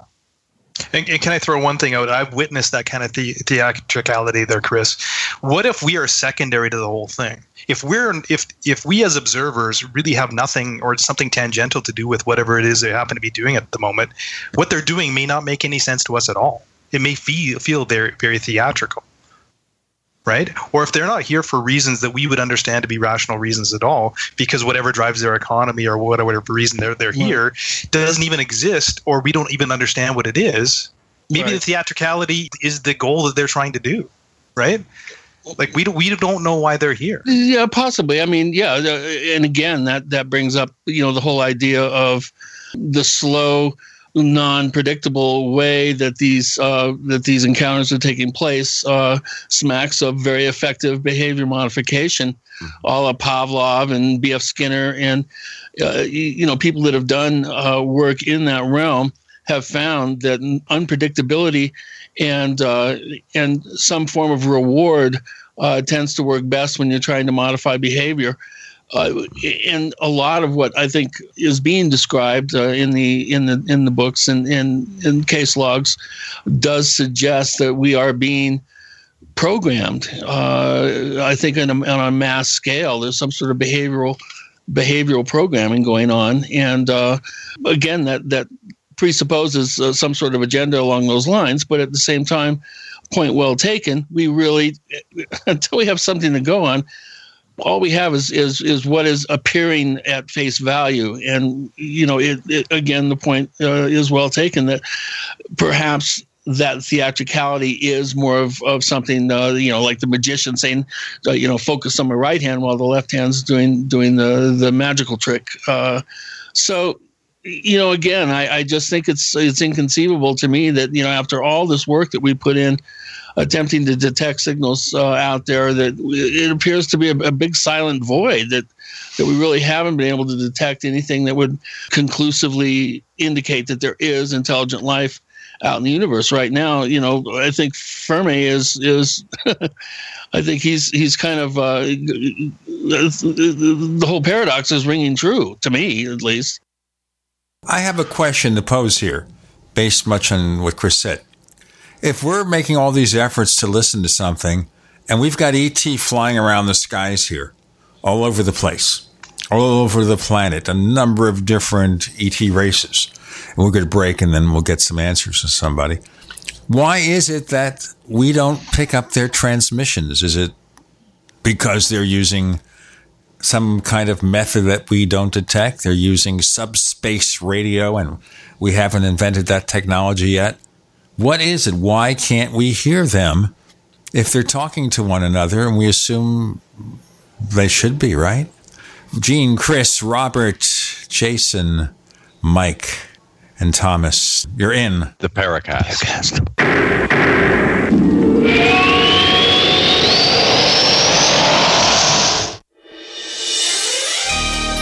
Thank you for listening to GCN. Be sure to visit GCNlive.com today. Do you need a website? Well, you can get a great deal on hosting services with Namecheap's legendary coupon code. They're offering substantial hosting discounts on shared hosting, business hosting, VPS hosting, reseller hosting, and even dedicated servers. Namecheap is preferred by millions. It's backed by a money-back guarantee. Use the coupon code LEGENDARY to cash in on the special deal at Namecheap.com, Namecheap.com. First came Attack of the Rockoids, and it was a critically acclaimed success. And now there's The Coming of the Protectors. A former military intelligence man is contacted by a space woman in a dream that turns out to be a nightmare because evil forces on her distant planet are planning to conquer the Earth. This is gripping science fiction of the classic kind. Attack of the Rockoids and The Coming of the Protectors. Find out more at rockoids.com. That's Rockoids, ROCKOIDS.com.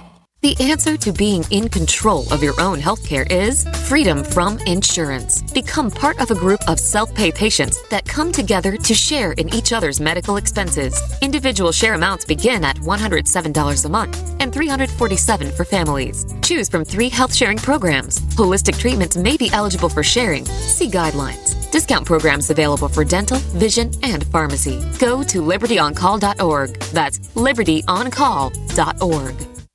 Looking for that edge during those intimate moments? We see many ads for enhancement, but the side effects include death. At GCN Team, we should change the Healthy Body, Brain, and Heart Pack to the Healthy Libido Pack. The brain and heart are not the only organs that require a healthy vascular system. For proper blood flow at the right moment, go to GCNteam.com or call 877-878-4203. That's 877-878-4203. That's 877-878-4203.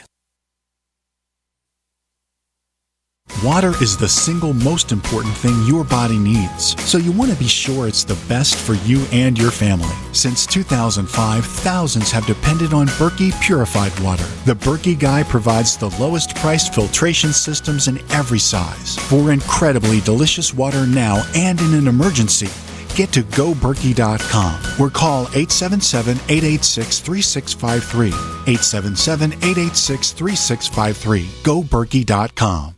Message and data rates may apply. Warning, texting while driving is illegal just about everywhere. So if you want to take advantage of a life-changing LASIK offer, pull over when you can, because a special opportunity is just one text away. The LASIK Vision Institute is offering absolutely free evaluations and dramatically low prices on high-quality LASIK. Text the keyword CLEAR55 to 350350 to get the benefit of FDA-approved LASIK technology that gives the majority of patients 20/20 vision for a fraction of what others charge. Text to schedule your free appointment to see if LASIK is right for you. When you text CLEAR55 to 350350, you'll also get an extra 20% discount off our already low-cost services. We've already performed over 1 million procedures. Today, it's your turn. Discover how you can get the quality LASIK experience you've always wanted for a fraction of what others charge. This great offer is just a text away. Text CLEAR55 to 350350. That's CLEAR55 to 350350.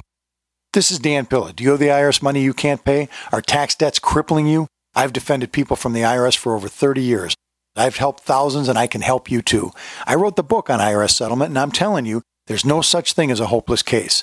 Call 800-34-NO-TAX to finally get free of IRS debt. With the IRS's new programs, there's never been a better time to solve your problem. Call 800-34-NO-TAX. That's 800-34-NO-TAX, or my website, danpilla.com.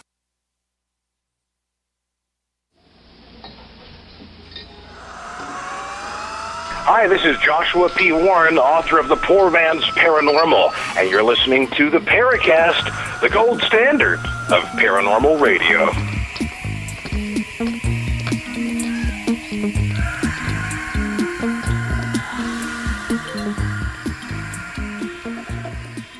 So I don't know who wants to take the question there. I do. Okay. I think other than Mike, who has a very obvious lilt to his chatter, it's hard to know who is who.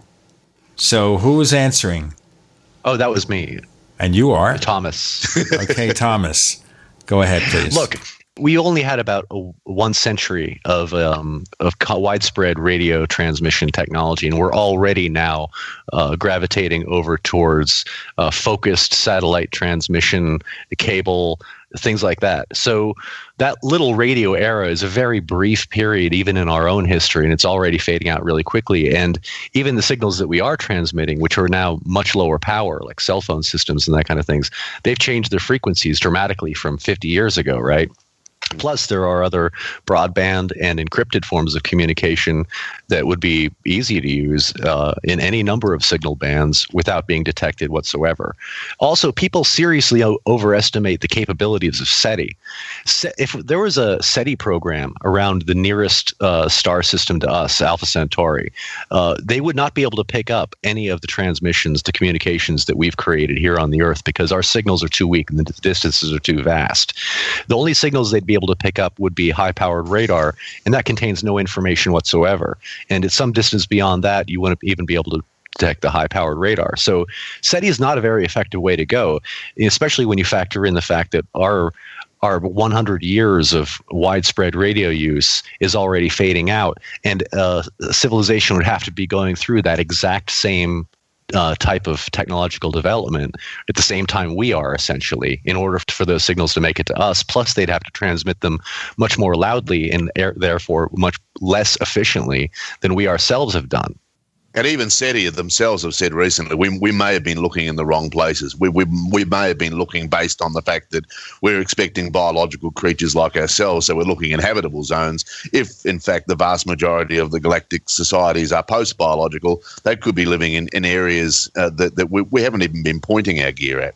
Right, or simply on spacecraft. I mean, once you have the ability to traverse the stars efficiently, there's no point in setting down on a planet. You should just stay aboard your ship and have a roving civilization. Yep.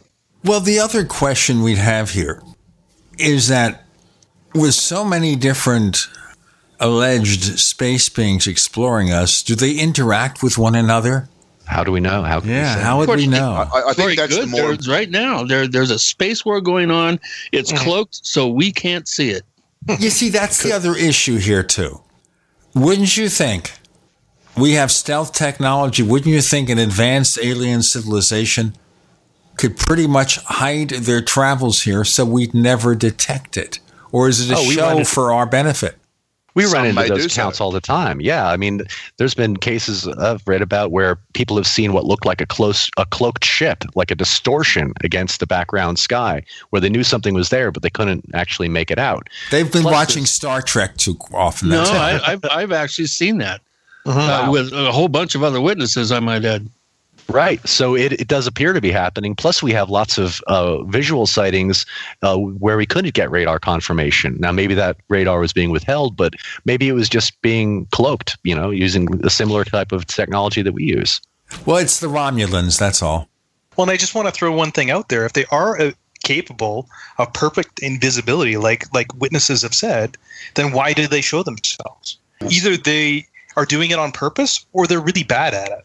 Or they don't. Again, you're lumping them into one basket here. You're saying they as if they're one society or fair enough. That's right. Fair enough. I mean, why even to give you an example, it'd be like the guy that flies a single engine Cessna over a village in South America, and then the next day the Air Force flies a supersonic jet over it. Now to them, if they're going to look at those as singular, then they're not going to make much sense of the difference in behaviors and technology. Mm-hmm. Fair point. So if there's so many of those species flying around there and we've never seen them shoot down each other above our planet and fighting over whatever their economic gain or material or knowledge gain is for the reasons why they're here, then one should also assume there's some kind of collaboration at work there as well amongst them. And so then why not have the Federation come by and just drop off the little probe and send the data back to everybody? So again, there doesn't have to be this massive waste of resources and so many different incomprehensible number of humanoids that appear to be landing on our planet. I think one of the big problems with the ETH is that it's one of those theories that does start to write its own narrative, and it starts to chase its own tail and develop a way of thinking about things that creates its own mythology for its own sake. And I think that actually is part of the misdirection, because I do see it as a phenomenon that's very concerned with misdirection. We talk about the idea of the trickster quite often, and it does seem to be leading us to want to think about it in a very specific and select way. And I wonder how much we are missing in that equation when we've allowed that narrative to be the singular one that's dominated, because when we look at it, we actually haven't collected a lot of information off that narrative. So while I'm not saying abandon the ETH, I'm saying maybe switching gears might allow us to see things from a different angle, different perspective, collect some better data than the narrative that the ETH writes, because we haven't gotten much from it at all. How do we know it's a waste of resources? But you're looking at that from the human point of view on a finite planet with a finite set of resources. So from our filter, yes, that might seem like a waste of resources. It may be nothing in them. It may be a mouse's piss in the ocean to them to have a zillion craft. Why bother visit us then? There may be a post-scarcity kind of civilization where resources aren't really constrained. And I just want to challenge the thinking that perhaps they're collaborating at all. I mean, they appear to be disinterested in us as a society. Why would they be interested in each other as a society? Perhaps it's a group of individuals here. Yeah, I think we get into a real bird's nest when we start trying to dismantle motives and ambitions and all of that kind of thing. So don't do it. Yeah, I have really very little interest in trying to do that because it's counterfactual. There's absolutely no way to discern that, and all it does is muddy the conversation. I love alternative ideas and explanations, and I'm sure that there are many other very strange things that go on in our lives that defy explanation that have nothing to do with the ETH. But I don't think that we should lump them all together and just say, oh, well, the ETH can't be right because it doesn't explain this thing that I've thought up. Not saying it's not right, and I'm not saying that it should be abandoned entirely, because it does make total sense in terms of all the things that we've been talking about. Mm-hmm. But when we add up all the data that we've got and all the evidence we've got, it doesn't seem to link up in a very happy way. It seems to point to a lot of other potential motives at work, and it seems like we're being led down that road to say, yes, it is aliens from space, and we shouldn't really worry too much about it because they're just beyond us anyways. And I'm just wondering, are we missing missing some data, missing information when we keep turning ourselves to look upwards instead of looking inwards to see how much of this phenomenon belongs to us. How much of it is something that we've helped to create? There have been distinct patterns that we know just from the 1900s onwards in terms of looking at airships to Foo Fighters and balls of light to then literally nuts and bolts craft, as reported by people seeing actual nuts and bolts on the actual craft, to glass-shaped objects, to triangles, to platforms the size of football fields. And so there are these other kind of pattern elements that are there that don't really make a lot of sense when we think about the lexicon that we've used to describe these patterns that have taken place, and they're very distinct patterns that are known. It seems that we are very involved in the phenomenon. So when we keep looking outwards at the ETH component of it, we forget that there's a single human witness who is one of the greatest definers of the phenomenon. But I disagree. Everything you've said there is entirely consistent with multiple species within the ETH.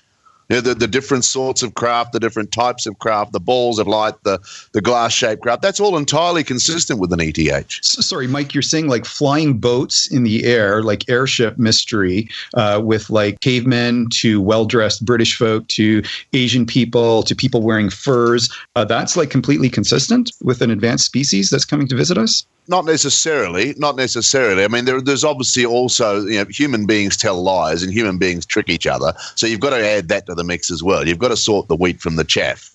But in terms of what's the percentage there? Well, it's very hard to tell. As I said, human beings love to play tricks on each other. Human beings love to tell lies. There's a famous cartoon that I saw years ago where one alien says to the other, "That guy saw us. What are we going to do?" And the other alien says, "Don't worry about it. These guys are pathological liars. No one's going to believe a word he says." So how much is real? What should we study? Which is the good data? I think I'll let Thomas answer that, because I think he knows the answer to that one. Okay. Before Thomas delivers that answer, and we continue the debate, and I'm also going to ask, okay, whatever they are, how do we prove it? Which may be the biggest dilemma of all. With UFOs, we're, in our sense here, debating the possibilities that UFOs are really spaceships, or maybe not. Maybe there are other anomalies. Maybe it's a mixture of so many different possibilities with Robert, Thomas, Mike, Jason, Gene, and Chris. You're in the Paracast.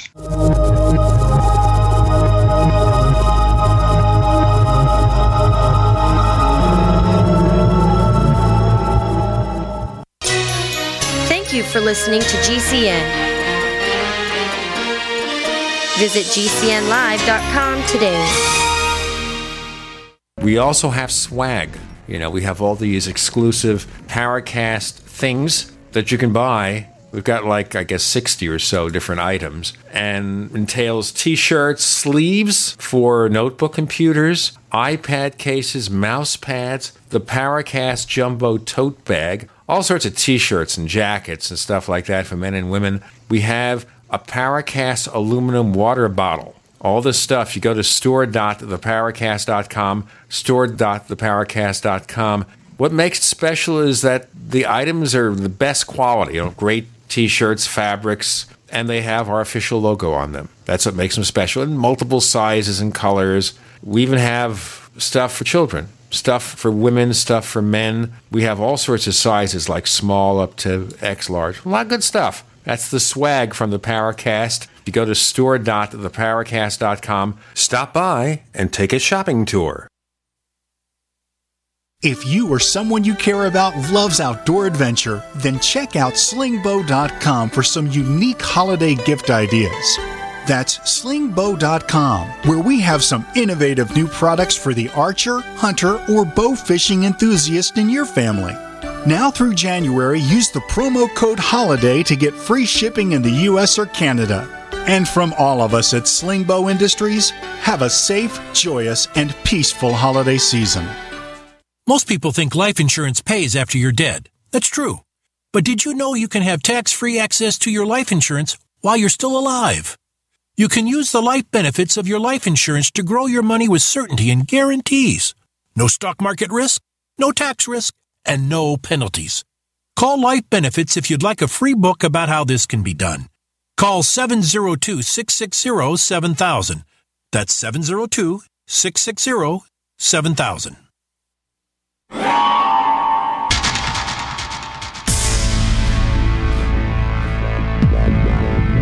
back to the Paracast, the gold standard of paranormal radio.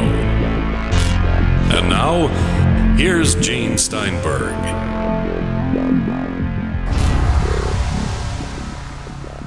We are debating the possibilities of the ETH, the extraterrestrial hypothesis, where do UFOs come from? But I'm going to throw a bigger question in the final third of the show here. That's probably the most difficult to consider here. Talk is cheap. We can debate till the end of creation, as long as we are capable of debating anything, what UFOs really are. And we won't solve anything until there's a final answer. So, Thomas, since you began the debate in our forums about extraterrestrial UFOs, if we assume that a lot of what you say is correct and the theory is valid, how do we prove it?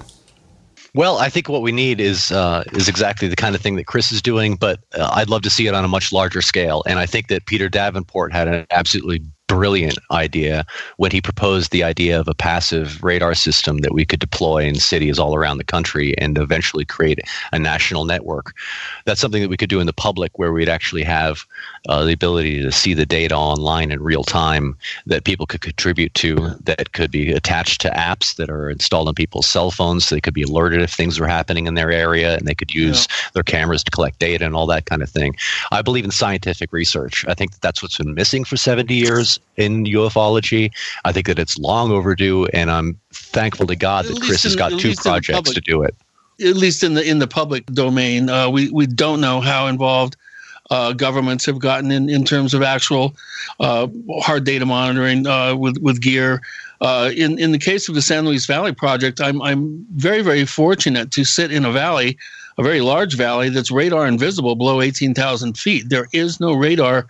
We're right in between three major control areas for the FAA, which indicates to me that there's a possibility we may be able to get an active radar scenario set up.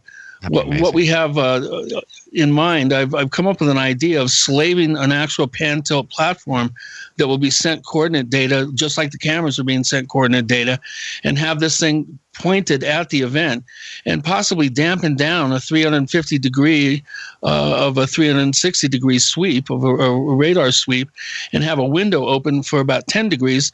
And because we're panning and tilting and slaving motion with the actual platform, we'll be able to shoot and paint an event, I think fairly easily, and get a return from an active scenario as opposed to a passive one. And it'll be very difficult for anybody even trying to find the unit to find it, because we're dampening down the entire sweep, with the exception of that about 8 to 10 degrees. So that's another idea, and I think I can pull it off in the valley because it's so remote. There is no competing signals. So I love it. Yeah. So there are different ways to approach data gathering. Another area that I don't hear anybody ever talking about is ultrasonic monitoring, VLF and ULF, extremely low frequency waves. There is a subsonic component to the phenomenon, I'm convinced. I've actually, in one case, I think I actually felt it. It almost made me nauseous. So there's a good possibility that we're not even thinking, I think, in totality with the kinds of scientific information we may be able to actually gain. So if you've got acoustic data, you have radar returns, you have magnetic data, you have gravitational data, both digital and analog optical data. The analog optical data could be divided up into light spectra, so you'd be able to really zero in on how much energy is being expended and what kind of energy is being expended. This kind of data is going to be extremely difficult to debunk, and probably the best they could do, the skeptics in them, is just ignore it.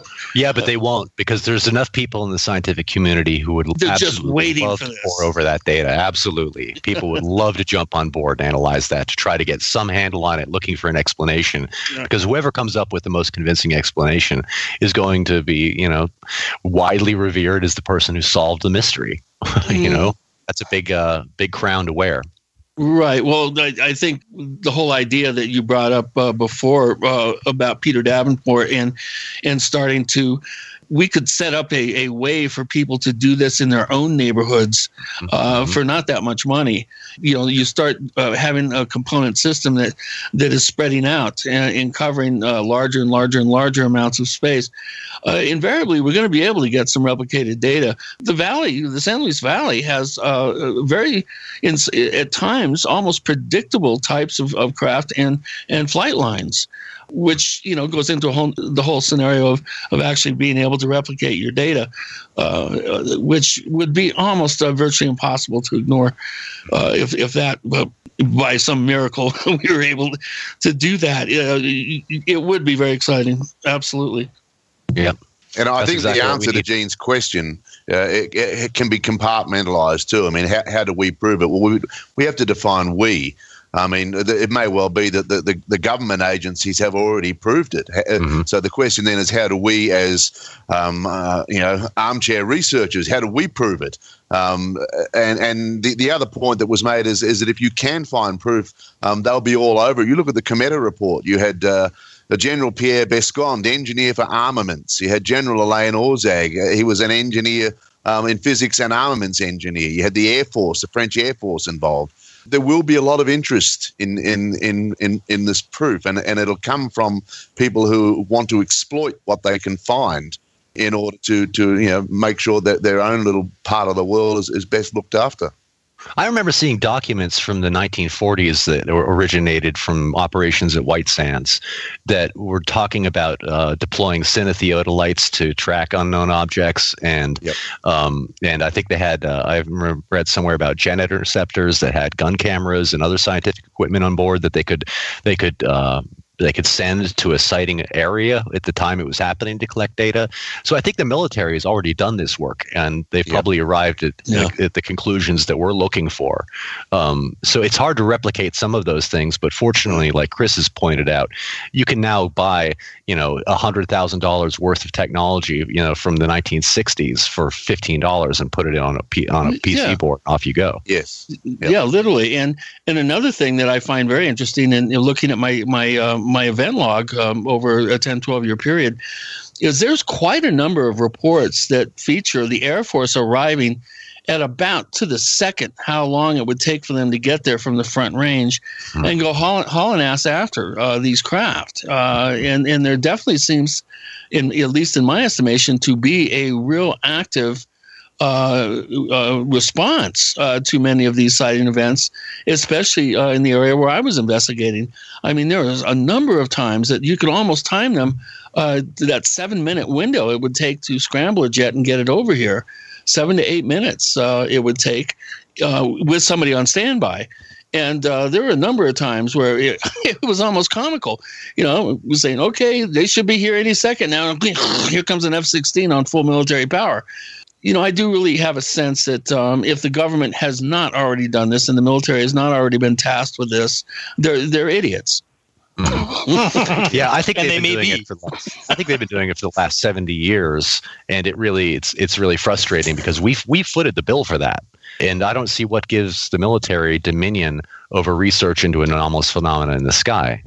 National security. Well, I've had a similar experience with the local Air Force, the RAAF here in Australia. You call a bank's call center because you've got a problem with your account, and the person on the other end doesn't know a damn thing about their own systems, that they don't know what they're doing, they can't help you.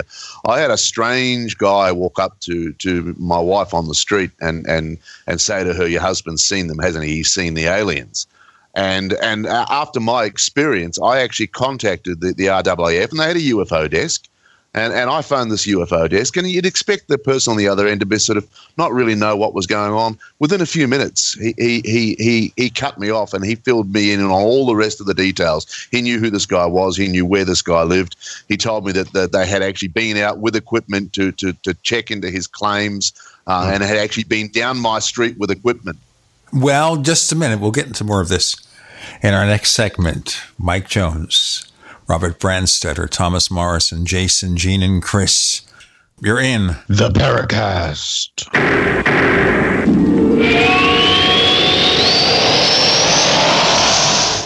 Attack of the Rockoids has been well received by critics and readers alike. It's a thrill-a-minute story you'll never forget. A former U.S. military intelligence officer is haunted by intense dreams about a beautiful woman pleading for his help after a terrible battle in outer space.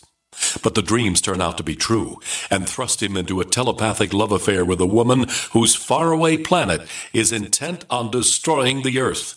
And now the gripping tale continues in The Coming of the Protectors.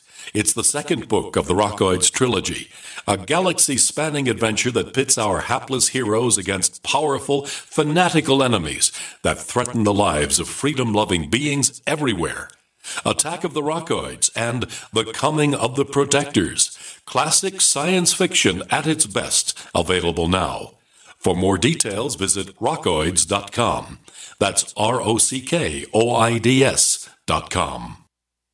Hello? Congratulations. For what? For losing all that weight. How'd you do it so fast? ASAP. ASAP what? What's that mean? Are you ready to get as skinny as possible, as soon as possible, as simple as possible, and as sexy as possible? I'm listening. Then get with the ASAP program. It's real and it works. No smooth talk, no slick advertising, and no exaggerated claims of success. I've got to know more. Welcome to ASAP, as slim as possible. Whether you have 10, 20, or 50 pounds to lose, ASAP is your weight loss answer. ASAP targets the abnormal fat reserves and makes them available to be burned as fuel and contains no caffeine or hormones. Order ASAP at wholesale prices or join the team to share the business with others. Visit GCNteam.com or call 877-878-4203. GCNteam.com or call 877-878-4203. Lose weight and look great with ASAP, as slim as possible.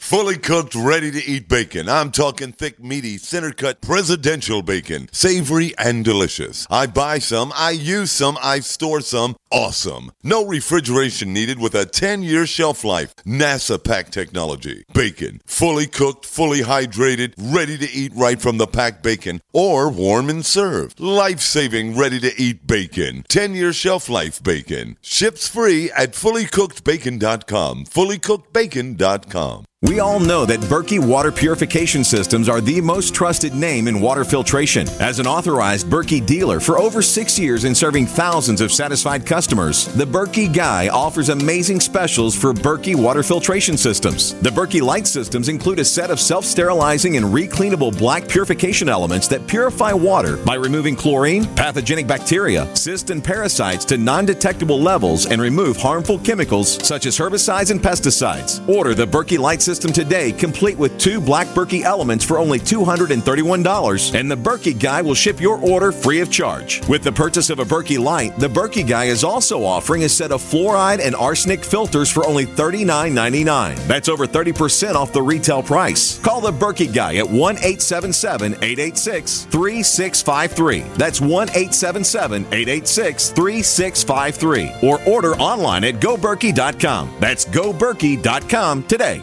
Hi, this is Ted Anderson. I'm here to tell you about GCNtelecare.com, a team of board-certified doctors assisting you 24 hours a day, 7 days a week, 365 days a year. Within 15 minutes of registration, care your family can afford. Revolutionizing the healthcare industry, virtual consulting providing diagnosis of non-emergency medical issues by phone or secure video on computer or smart mobile devices. GCNtelecare.com, virtual care anywhere. Hi, this is Nick Pope. You're listening to the Paracast. The gruff Robert, as opposed to the calm and collected Robert. Mike, I'm getting interested in this more and more as I hear you. Do you have more details?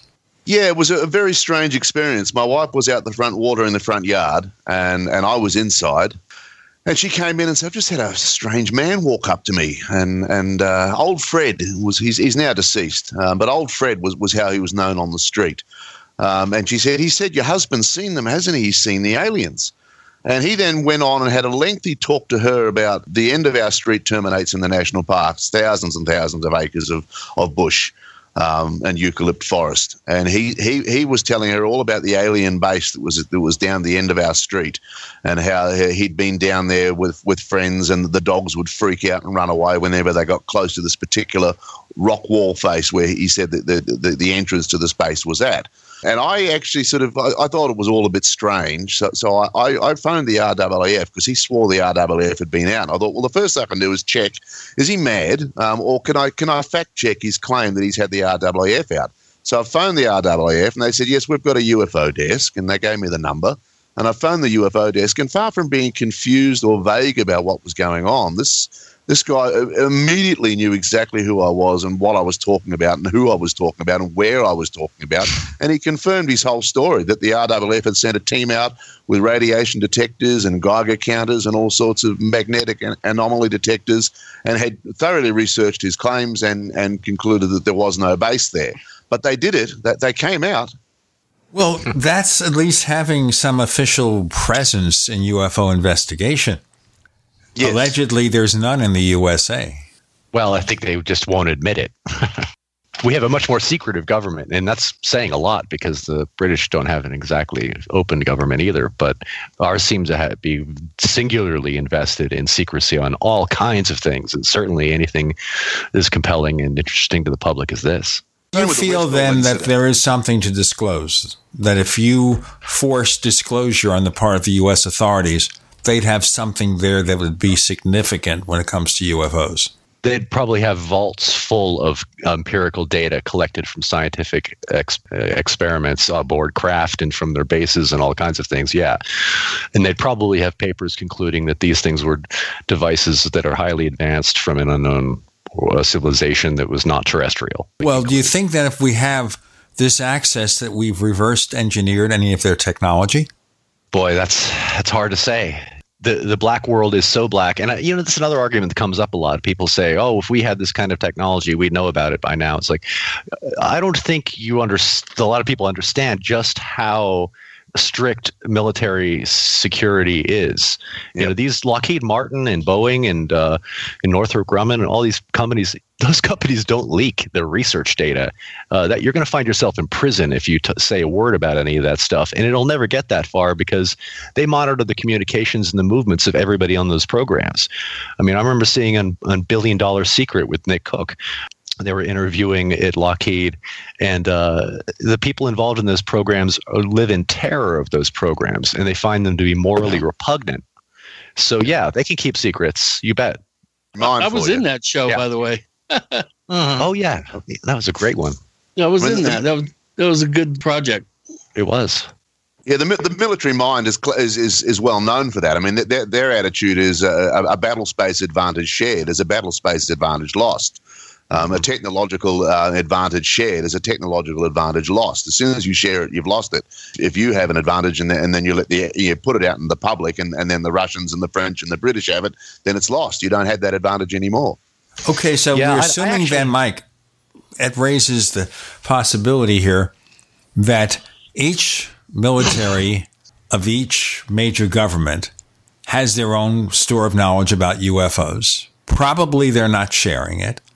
And once again, if they have access to the technology, where is the evidence? Can they keep that a secret for 70 years? Wouldn't they want to exploit that in dealing with potential enemies? I mean, if you could hide your craft from everybody, not just stealth technology, but a cloaking device, wouldn't you be able to fly over North Korea? The question is, I guess, is how far along are they with that? I mean, it's one thing to say they've reversed engineered technology, but it may not be as direct as that. It could just simply be a case of monkey see, monkey do. We may simply not be able to reverse engineer the technology, but we may, having seen that it's possible to do these things, we may well be pursuing ways of making it happen for ourselves. I've got a little anecdotal story about this, actually. I was having a meeting with Blaine Kern because I work in Mardi Gras here in New Orleans. And Blaine Kern is one of the big parade production people here. He shared a paper with me during a meeting one time that had been left for him by his dear friend Gordon Novell. And this was back in the early 2000s. I think it was 2004. And he said that I couldn't make a copy of it, but I could look at it because Gordon forbade him from making any copies. So I was trying to browse this research paper, and that's what it was, kind of technical research briefing. There was a photocopy. And so there's photocopies of photographs as well. And there was a research team that was working on a type of physics that I had never even heard of at that point called stochastic electrodynamics. And they had two devices that were maybe 4 or 5 feet long and egg-shaped. And in one of the photos, there was a cover. They're polished looking, maybe aluminum, and there was a cover off of one, and you can see all the tubes and wiring and so forth inside. And they had nicknamed them Fat Boy and Little Man after the nuclear bombs. And they claimed that these devices could levitate in midair. Now, that was apparently cutting-edge research around that time that he had shared with his dear friend Blaine Kern. So that might have been a leak. That might have been a legitimate leak from a scientific research program. Do you folks believe, and we could have volunteers to take up on it, that what Philip Corso said, as quoted in The Day After Roswell, was true? That he was the bag man feeding alleged alien technology from Roswell into the hands of the military? Or did he make all that up? I'll chime in. This is Jason. I'll chime in. I absolutely do not. If you actually look at the claims he's made, and actually, I have a technical background. If you follow the claims that he has for the materials and technologies he talks about, there is actually a strong and rich and storied tradition about how these technologies actually came about. Yeah. So for him to say, hey, we found them in a junkyard that some alien spaceship crashed, there is no evidence for that whatsoever. You can actually see the line of reasoning, for things like silicon germanium doping to make logic gates, for things like fiber optics, et cetera, et cetera, et cetera. Mm-hmm. You can actually see the entire progression and evolution of the technology. I do a whole presentation. I've done it a number of times, called The Masters of Deception. And a big chunk of it is actually showing people that there is, a very plain and in-your-face evidence chain of many of the technologies that he claims were salted into private industry. There's a number of them that began way before Roswell, and others that are historic. Shockley's work at Bell Labs on the transistor is a good point, a good one to point to, for instance. And I would equate it. You would think that technology on the level that we may be dealing with, regardless of where it's coming from, would be like handing a cell phone to, Cro-Magnon man or something. We've got more to come with Gene, Chris, Thomas, Mike, Robert, Jason. People think I can't remember all those names. You're in the Paracast.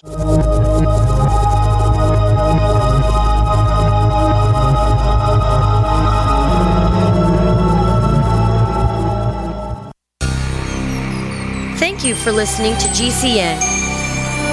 Visit GCNlive.com today.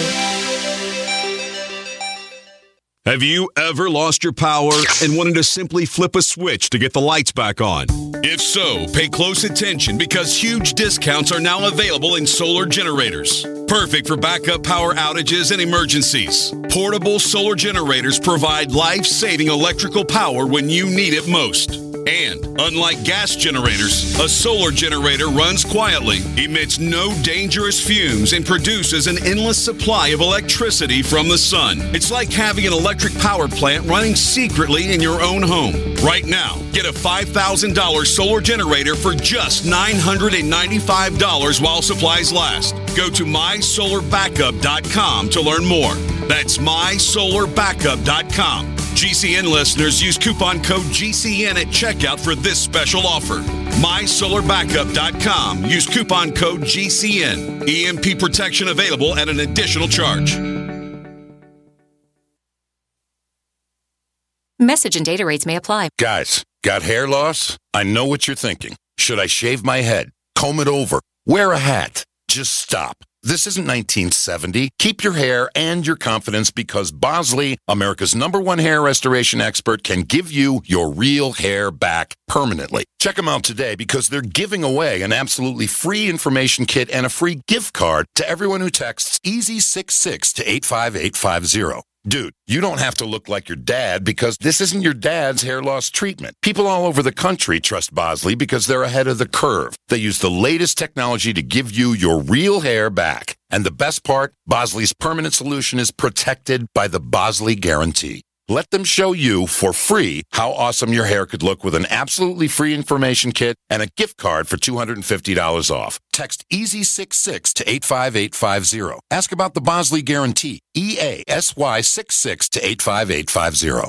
Are you happy washing your hands with harsh chemicals? Are you happy doing laundry with detergents? Are you happy paying high prices? Find your happiness with Pure Soap. These all-natural, earth-friendly Pure Soaps are the very best you've ever used. Buy in bulk. Get a 12, 36, or 48-month supply, or get items individually and still save big. You're getting soap products twice as good as what you're using now, earth-friendly and natural soaps. Your family deserves the best. Happiness is 5starsoap.com. Why not put your money up the drain for a change? See them at 5starsoap.com or call 1-800-340-7091 for a catalog. Cal Ben Soap Company can save you thousands of dollars and give you good old-fashioned real soaps that are triple concentrated. Soaps made from vegetable and coconut oils. See their full selection of soaps at 5starsoap.com. That's F-I-V-E starsoap.com. Or call 1-800-340-7091 for a catalog.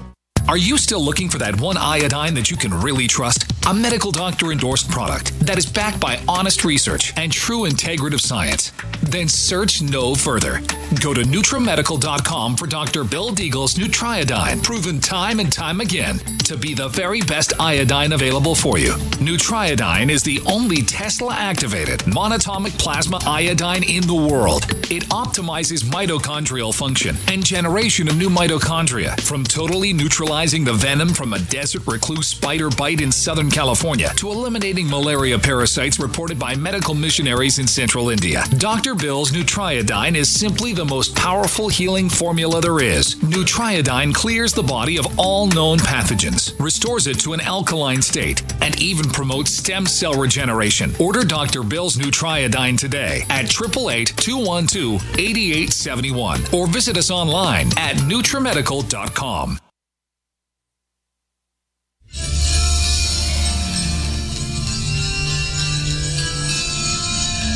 Hi, this is Bryce Abel. I'm the producer of Dark Skies, the co-author of AD After Disclosure, and you are listening to the Paracast, the gold standard of paranormal radio.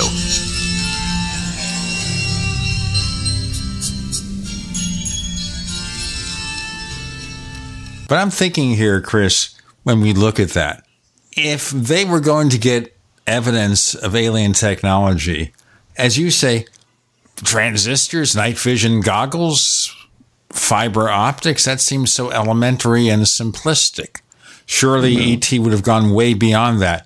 How would we even be able to reverse engineer anything, understand anything if a technology even 100 years beyond us?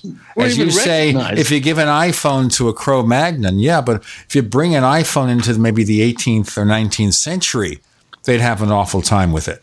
Yeah, and it may be that the technology is so exotic and so, as Arthur C. Clarke would say, magical, we might not even be able to even recognize it as technology.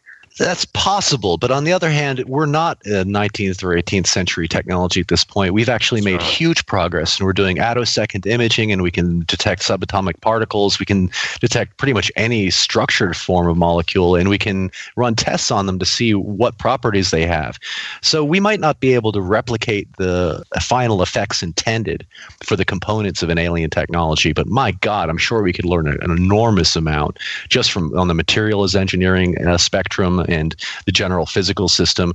We're starting now to custom engineer the quantum wave function of composite matter to create new physical properties that have never existed in nature before, to our knowledge. So, we're making a huge progress, and I think that we'd learn a lot if we had a sample of an alien technology. Maybe not enough to replicate the field propulsion system or the scanning technology or whatever, but it would definitely push us along. Yeah. Okay. Do you think, Thomas, that we actually recovered an alien craft at Roswell? Oh dear, I really doubt it. There's so many sides to that argument, and it's such a labyrinth of arguments. It's hard to say, if really anything involving extraterrestrials happened there. Anyone believe in the Roswell story as is popularly conceived? I hear silence. Well, I'll chime in. Absolutely not. Even if it were the case, there's no way to tell now. But for the folks that have actually done the digging, there is so little actual evidence that an alien spacecraft came down or this stuff was recovered. There's evidence that something happened, and that's all we can say. The only thing that I find really compelling is Jesse Marcel's son describing the materials and the I-beams and the strange writing. That does stick with me. Like, maybe there was something there.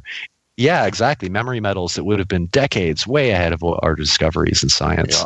Yeah. Well, you see, what happened here is that Batman went back in time.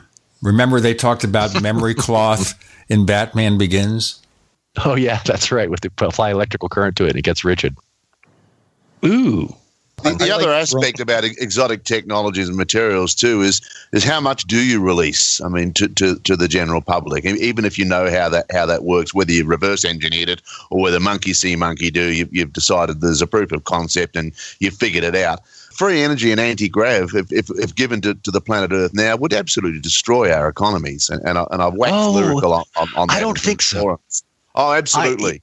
Because look, for every dollar that the oil industry loses in creating energy, the people who have to buy that energy save that money. It's the people that mine the oil that make the tarmac for the roads, which you no longer need. It's the people that work in the service stations, the transport industry that transports the fuel. It's the guys that cut down trees to make poles and wire. It's the miners who dig up the copper. Yeah, but for all of those toxic processes, all of those go. We're going to gain additional technologies and abilities. You're going to gain one industry and you're going to lose 1,000, and then that's employment. That's people's jobs. I don't think you're going to absolutely crash the economy. Yeah. Every time there's a major advancement in transportation, it's a huge boon to the economy, and it's got all kinds of support industries. We have technological advancements on every frontier, the support services on every end. I mean, I don't think that any major technological advancement has hurt the economy. It seems like it always fuels a period of economic growth. We've seen that. Someone always loses. Sure, somebody's going to lose, but other people are going to win a lot. It's going to stimulate the economy in all kinds of unexpected ways. My God, if you could travel from here to China in an hour, people would take that a lot more. More people would travel, so that would increase the spending on that industry. I mean, I don't think that there's anything to fear about advances in technology of that nature, but I think there's a great deal to fear with sticking with what we have, because we're destroying our planet. And we're poisoning our ecosystem. We're in the midst of a massive extinction event right now, all precipitated by those industries. But you have a situation here in some parts of the world, like one certain country, where that's not believed. And if the people in authority don't believe it, they're not going to do anything about it.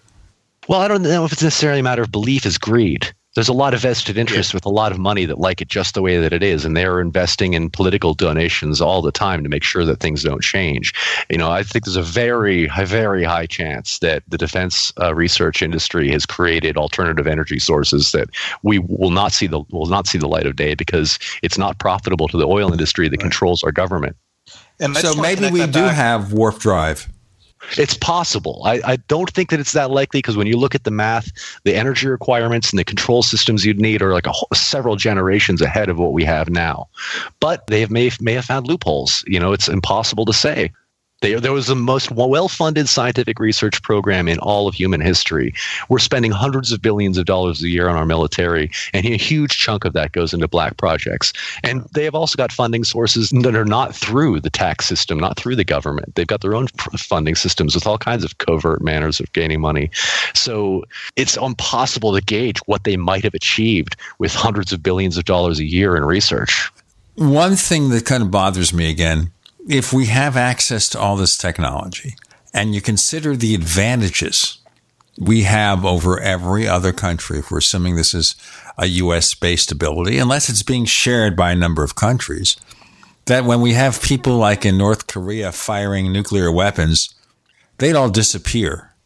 All that would disappear overnight if we have all that power. We have all that power to control things, to fly cloaked devices, to have weaponry beyond anything we can understand. Why aren't we using it?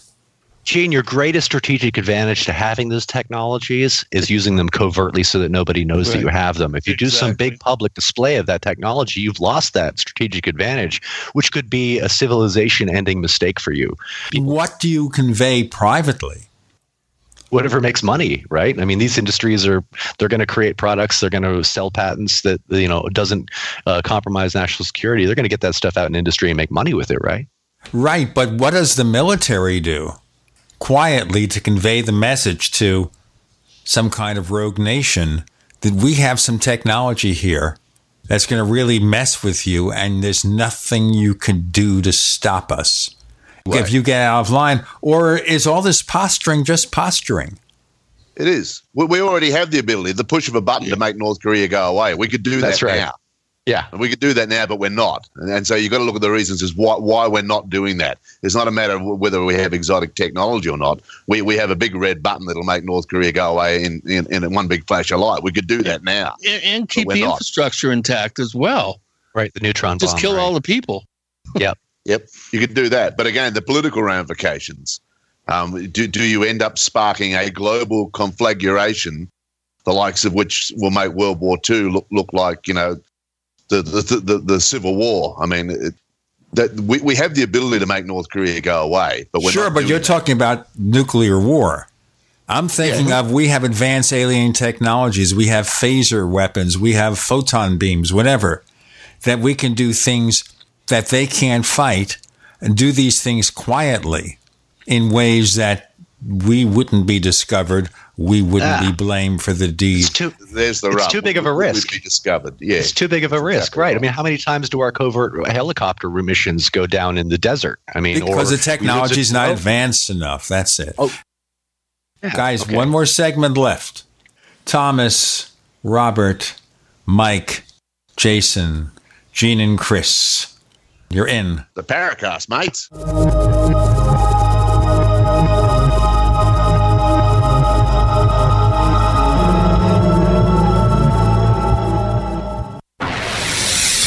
You are listening to GCN. Visit GCNlive.com today. As you know, neighbors, web hosting can be pretty cheap, but not all hosting is the same. DreamHost wins Best of Awards year after year. You get unlimited disk space, unlimited bandwidth, and even the low-cost plans put your sites on high-performance SSDs. Want to know more about what DreamHost has to offer? Go to technightowl.com/host. Once again, that's technightowl.com/host. First came Attack of the Rockoids, and it was a critically acclaimed success. And now there is The Coming of the Protectors. A former military intelligence man is contacted by a space woman in a dream that turns out to be a nightmare because evil forces on her distant planet are planning to conquer the Earth. This is gripping science fiction of the classic kind. Attack of the Rockoids and The Coming of the Protectors. Find out more at rockoids.com. That's Rockoids, ROCKOIDS.com. Frustrated trying to get business capital? Want to take the slow process and rejection out of the equation? GCNloans.com removes the slow, irritating approval process. Instead, get quick, simple funding. Powered by David Allen Capital, 80% of our pre-qualified clients are approved in days. Pre-qualify at GCNloans.com and get your money this week. It's that easy. GCNloans.com. That's GCNloans.com. This just in. Before your doctor gives you another antibiotic prescription that you don't want, get this free report, The Miracle of Garlic, your first home medicine. This free report is filled with easy kitchen remedies for common colds, flus, sore throats, ear infections, and more. Plus, learn to boost your immunity before you get sick. Go now to GCNwellness.com. Just like it sounds, GCNwellness.com to get your free report, The Miracle of Garlic. Click GCNwellness.com. Actual testimonials from real Numana customers. I've tried all kinds of food storage, and Numana is by far the best. I'm a single mom with 2 teenage boys and a full-time job. I don't always have time to cook a 4-course meal. That's where Numana has been such a blessing. I can spend less time in the kitchen and more time on what matters most, like helping with homework. Find out for yourself. Order online at thepowermall.com. That's thepowermall.com. Numana is... For stores I love to thepowermall.com. People search the internet for everything, including you. With a few clicks, information from your past can be quickly discovered, from business deals gone wrong to misleading reviews, negative articles, and unflattering images. Studies show 78% of people search for someone online before doing business with them. Will they find the real you? With ReputationDefender.com, you can establish a positive internet presence. ReputationDefender.com pioneered the field with over a decade of experience, serving thousands of successful individuals and businesses. We use patented, award-winning systems to boost positive content and suppress negative material. Don't let the internet define you. Take control of your reputation today with ReputationDefender.com. For your quick, free reputation analysis, call 800-831-0771. That's 800-831-0771. 800-831-0771. Or visit ReputationDefender.com. Water is the single most important thing your body needs, so you want to be sure it's the best for you and your family. Since 2005, thousands have depended on Berkey purified water. The Berkey Guy provides the lowest priced filtration systems in every size for incredibly delicious water now and in an emergency. Get to GoBerkey.com or call 877-886-3653. 877-886-3653. GoBerkey.com.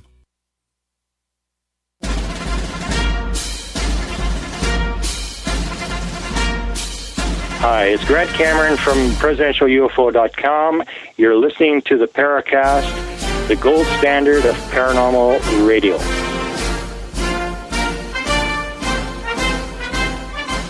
The great debate, ETH, extraterrestrial hypothesis. What about the ramifications of possible knowledge of alien technology? And I'm going to ask one other question which follows if we've had access to this technology. For Mike Jones, Thomas Morrison, Robert Brandstetter, and Jason. Anyone want to take this secret space program? If we have all this money, if we have all this technology, other than spy satellites, are we using it to explore outer space? Why did we basically give up virtually, except for much lesser programs after we reached the moon? Thomas. Well, I do remember that in the UK there was an amateur hacker who got access to some military database information about fleet transfers in a space program, right? Isn't that kind of probably the inception? Well, it was a list of off-planet officers, and that was Gary McKinnon. Ron Regehr, who's been on the show, is occasionally is active in the forums. He worked for Aerojet and Douglas Aircraft for almost 40 years. He's brought up a very good point, which I've related, I think, before, but I'll just give it a thumbnail version of it. There are certain materials that you need to pull a certain craft off in terms of design and manufacturing. And there's only a limited amount of those materials to go around. And when somebody makes a big order, everybody knows about it. They may not know exactly what it's being used for, but everybody knows about it because we're all fighting for the same limited amount of resources. And he said that if the amount of materials, highly exotic and in many cases classified materials that you would need to even pull off one or two of these craft, everybody would know about it. And, he had a pretty high security clearance himself. And he said there was absolutely no evidence whatsoever that he knows of to suggest that there's anything coming close to a secret space program, for what it's worth. Well, that's a pretty good argument. Yeah, it is pretty persuasive, somebody on the inside, so to speak. But on the other hand, when you look at the documents from our security people, and it just seems like they are some very, very smart people. If they had a plan to create something like a secret space program, and I'm not saying that they did, but it is really suspicious that we don't seem to have spaceflight capability right now, at least in the public. It seems to me that we must have something capable of going in and out of the atmosphere. Then you'd create the infrastructure from the ground up. You'd create a covert infrastructure. You'd have parent companies with sub companies. You'd be able to, I think, get what you needed covertly, one way or the other. Even if you had to have your own mining operations and classify the entire project from the ore level all the way to the application level. I think it could be done with the kind of money that the U.S. military spends and the way that they hide it and the fact that there's no oversight, congressional oversight for any of these special access programs. They could do pretty much anything they wanted. I think that it's highly likely that we have a secret space program, and that's just coming back to basic human tribal instincts. You know, every single tribe thinks it's better than all the other tribes on the planet. And the idea that you would have an opportunity to get your group of people, your particular tribe off planet and away from the mess that's this planet and leave all the mess behind, I can't see humans sharing. And just the high ground always wins argument. You know, space is the ultimate high ground. We're not going to let the Chinese, who are now actively pursuing space programs, have total domination of space.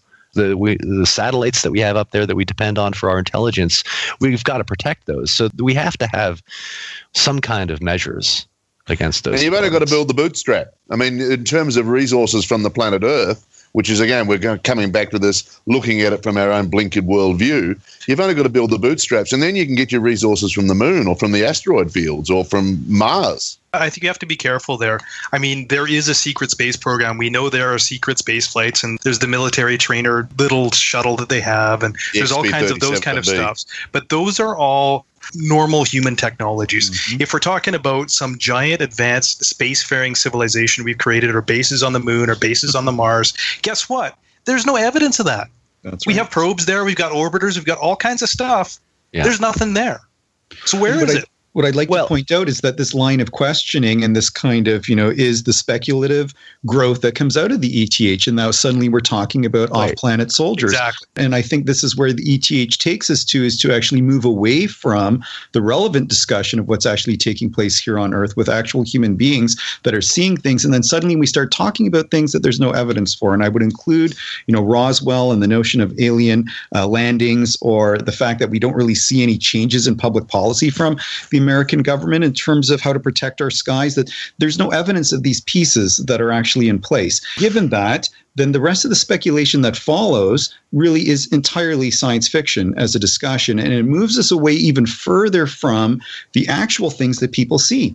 And I guess that's the problem that I've got with the ETH piece, is that that's where it ends up taking us. It takes us to silly places where we start mythologizing and we start talking about alien cults and suicide cults and religions, and all these other things flow out of that chain of thinking that really, I think, is part of the misdirection. This is the obfuscation of what's actually taking place, which is probably something far more mysterious and engaging that is concerned with us, with human beings and our perceptual capacities. And I don't understand why we would not want to sink more time into thinking about that and pursuing those ways, even though it's more complex and more difficult to think about, and it's not parsimonious.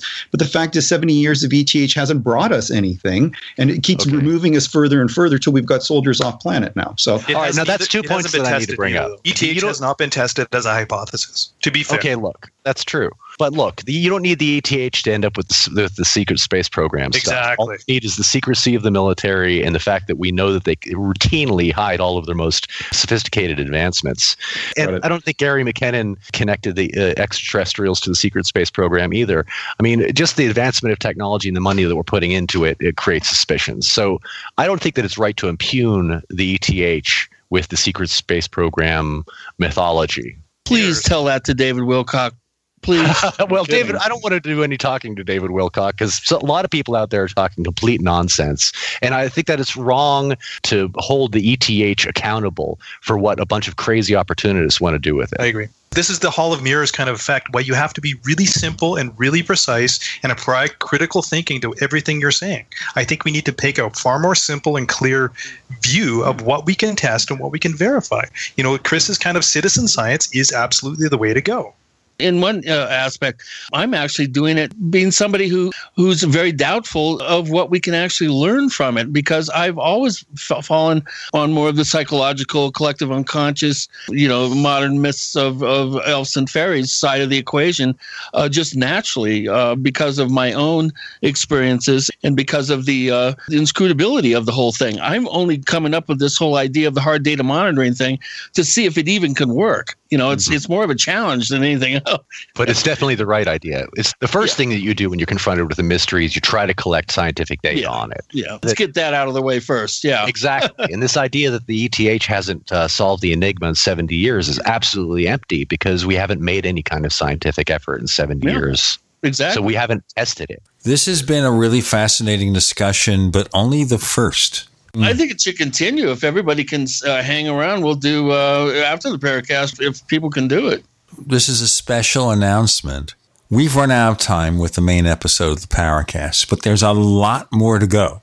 And we have a second radio show called After the Paracast, available only to subscribers of Paracast Plus. Go to plus.theparacast.com, plus.theparacast.com, and we'll continue with Robert Brandstetter and Thomas Morrison and Mike Jones and Jason with Gene and Chris. It'll be the kind of show that the language is not censored. You can find us, by the way, on Twitter if you look for the Paracast. You can check out Chris's site, OurStrangePlanet.com, and you can find 2 Paracast fan clubs on Facebook. And you can choose the group or the community, and I don't know what the differences are, but I'll leave it be.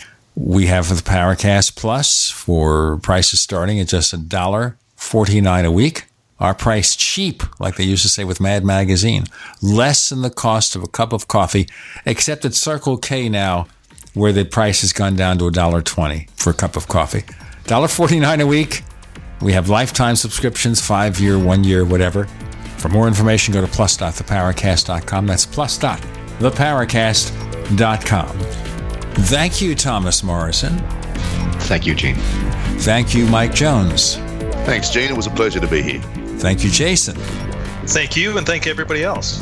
Thank you, Robert Brandstetter. Thanks, Gene and Chris, for this really interesting discussion.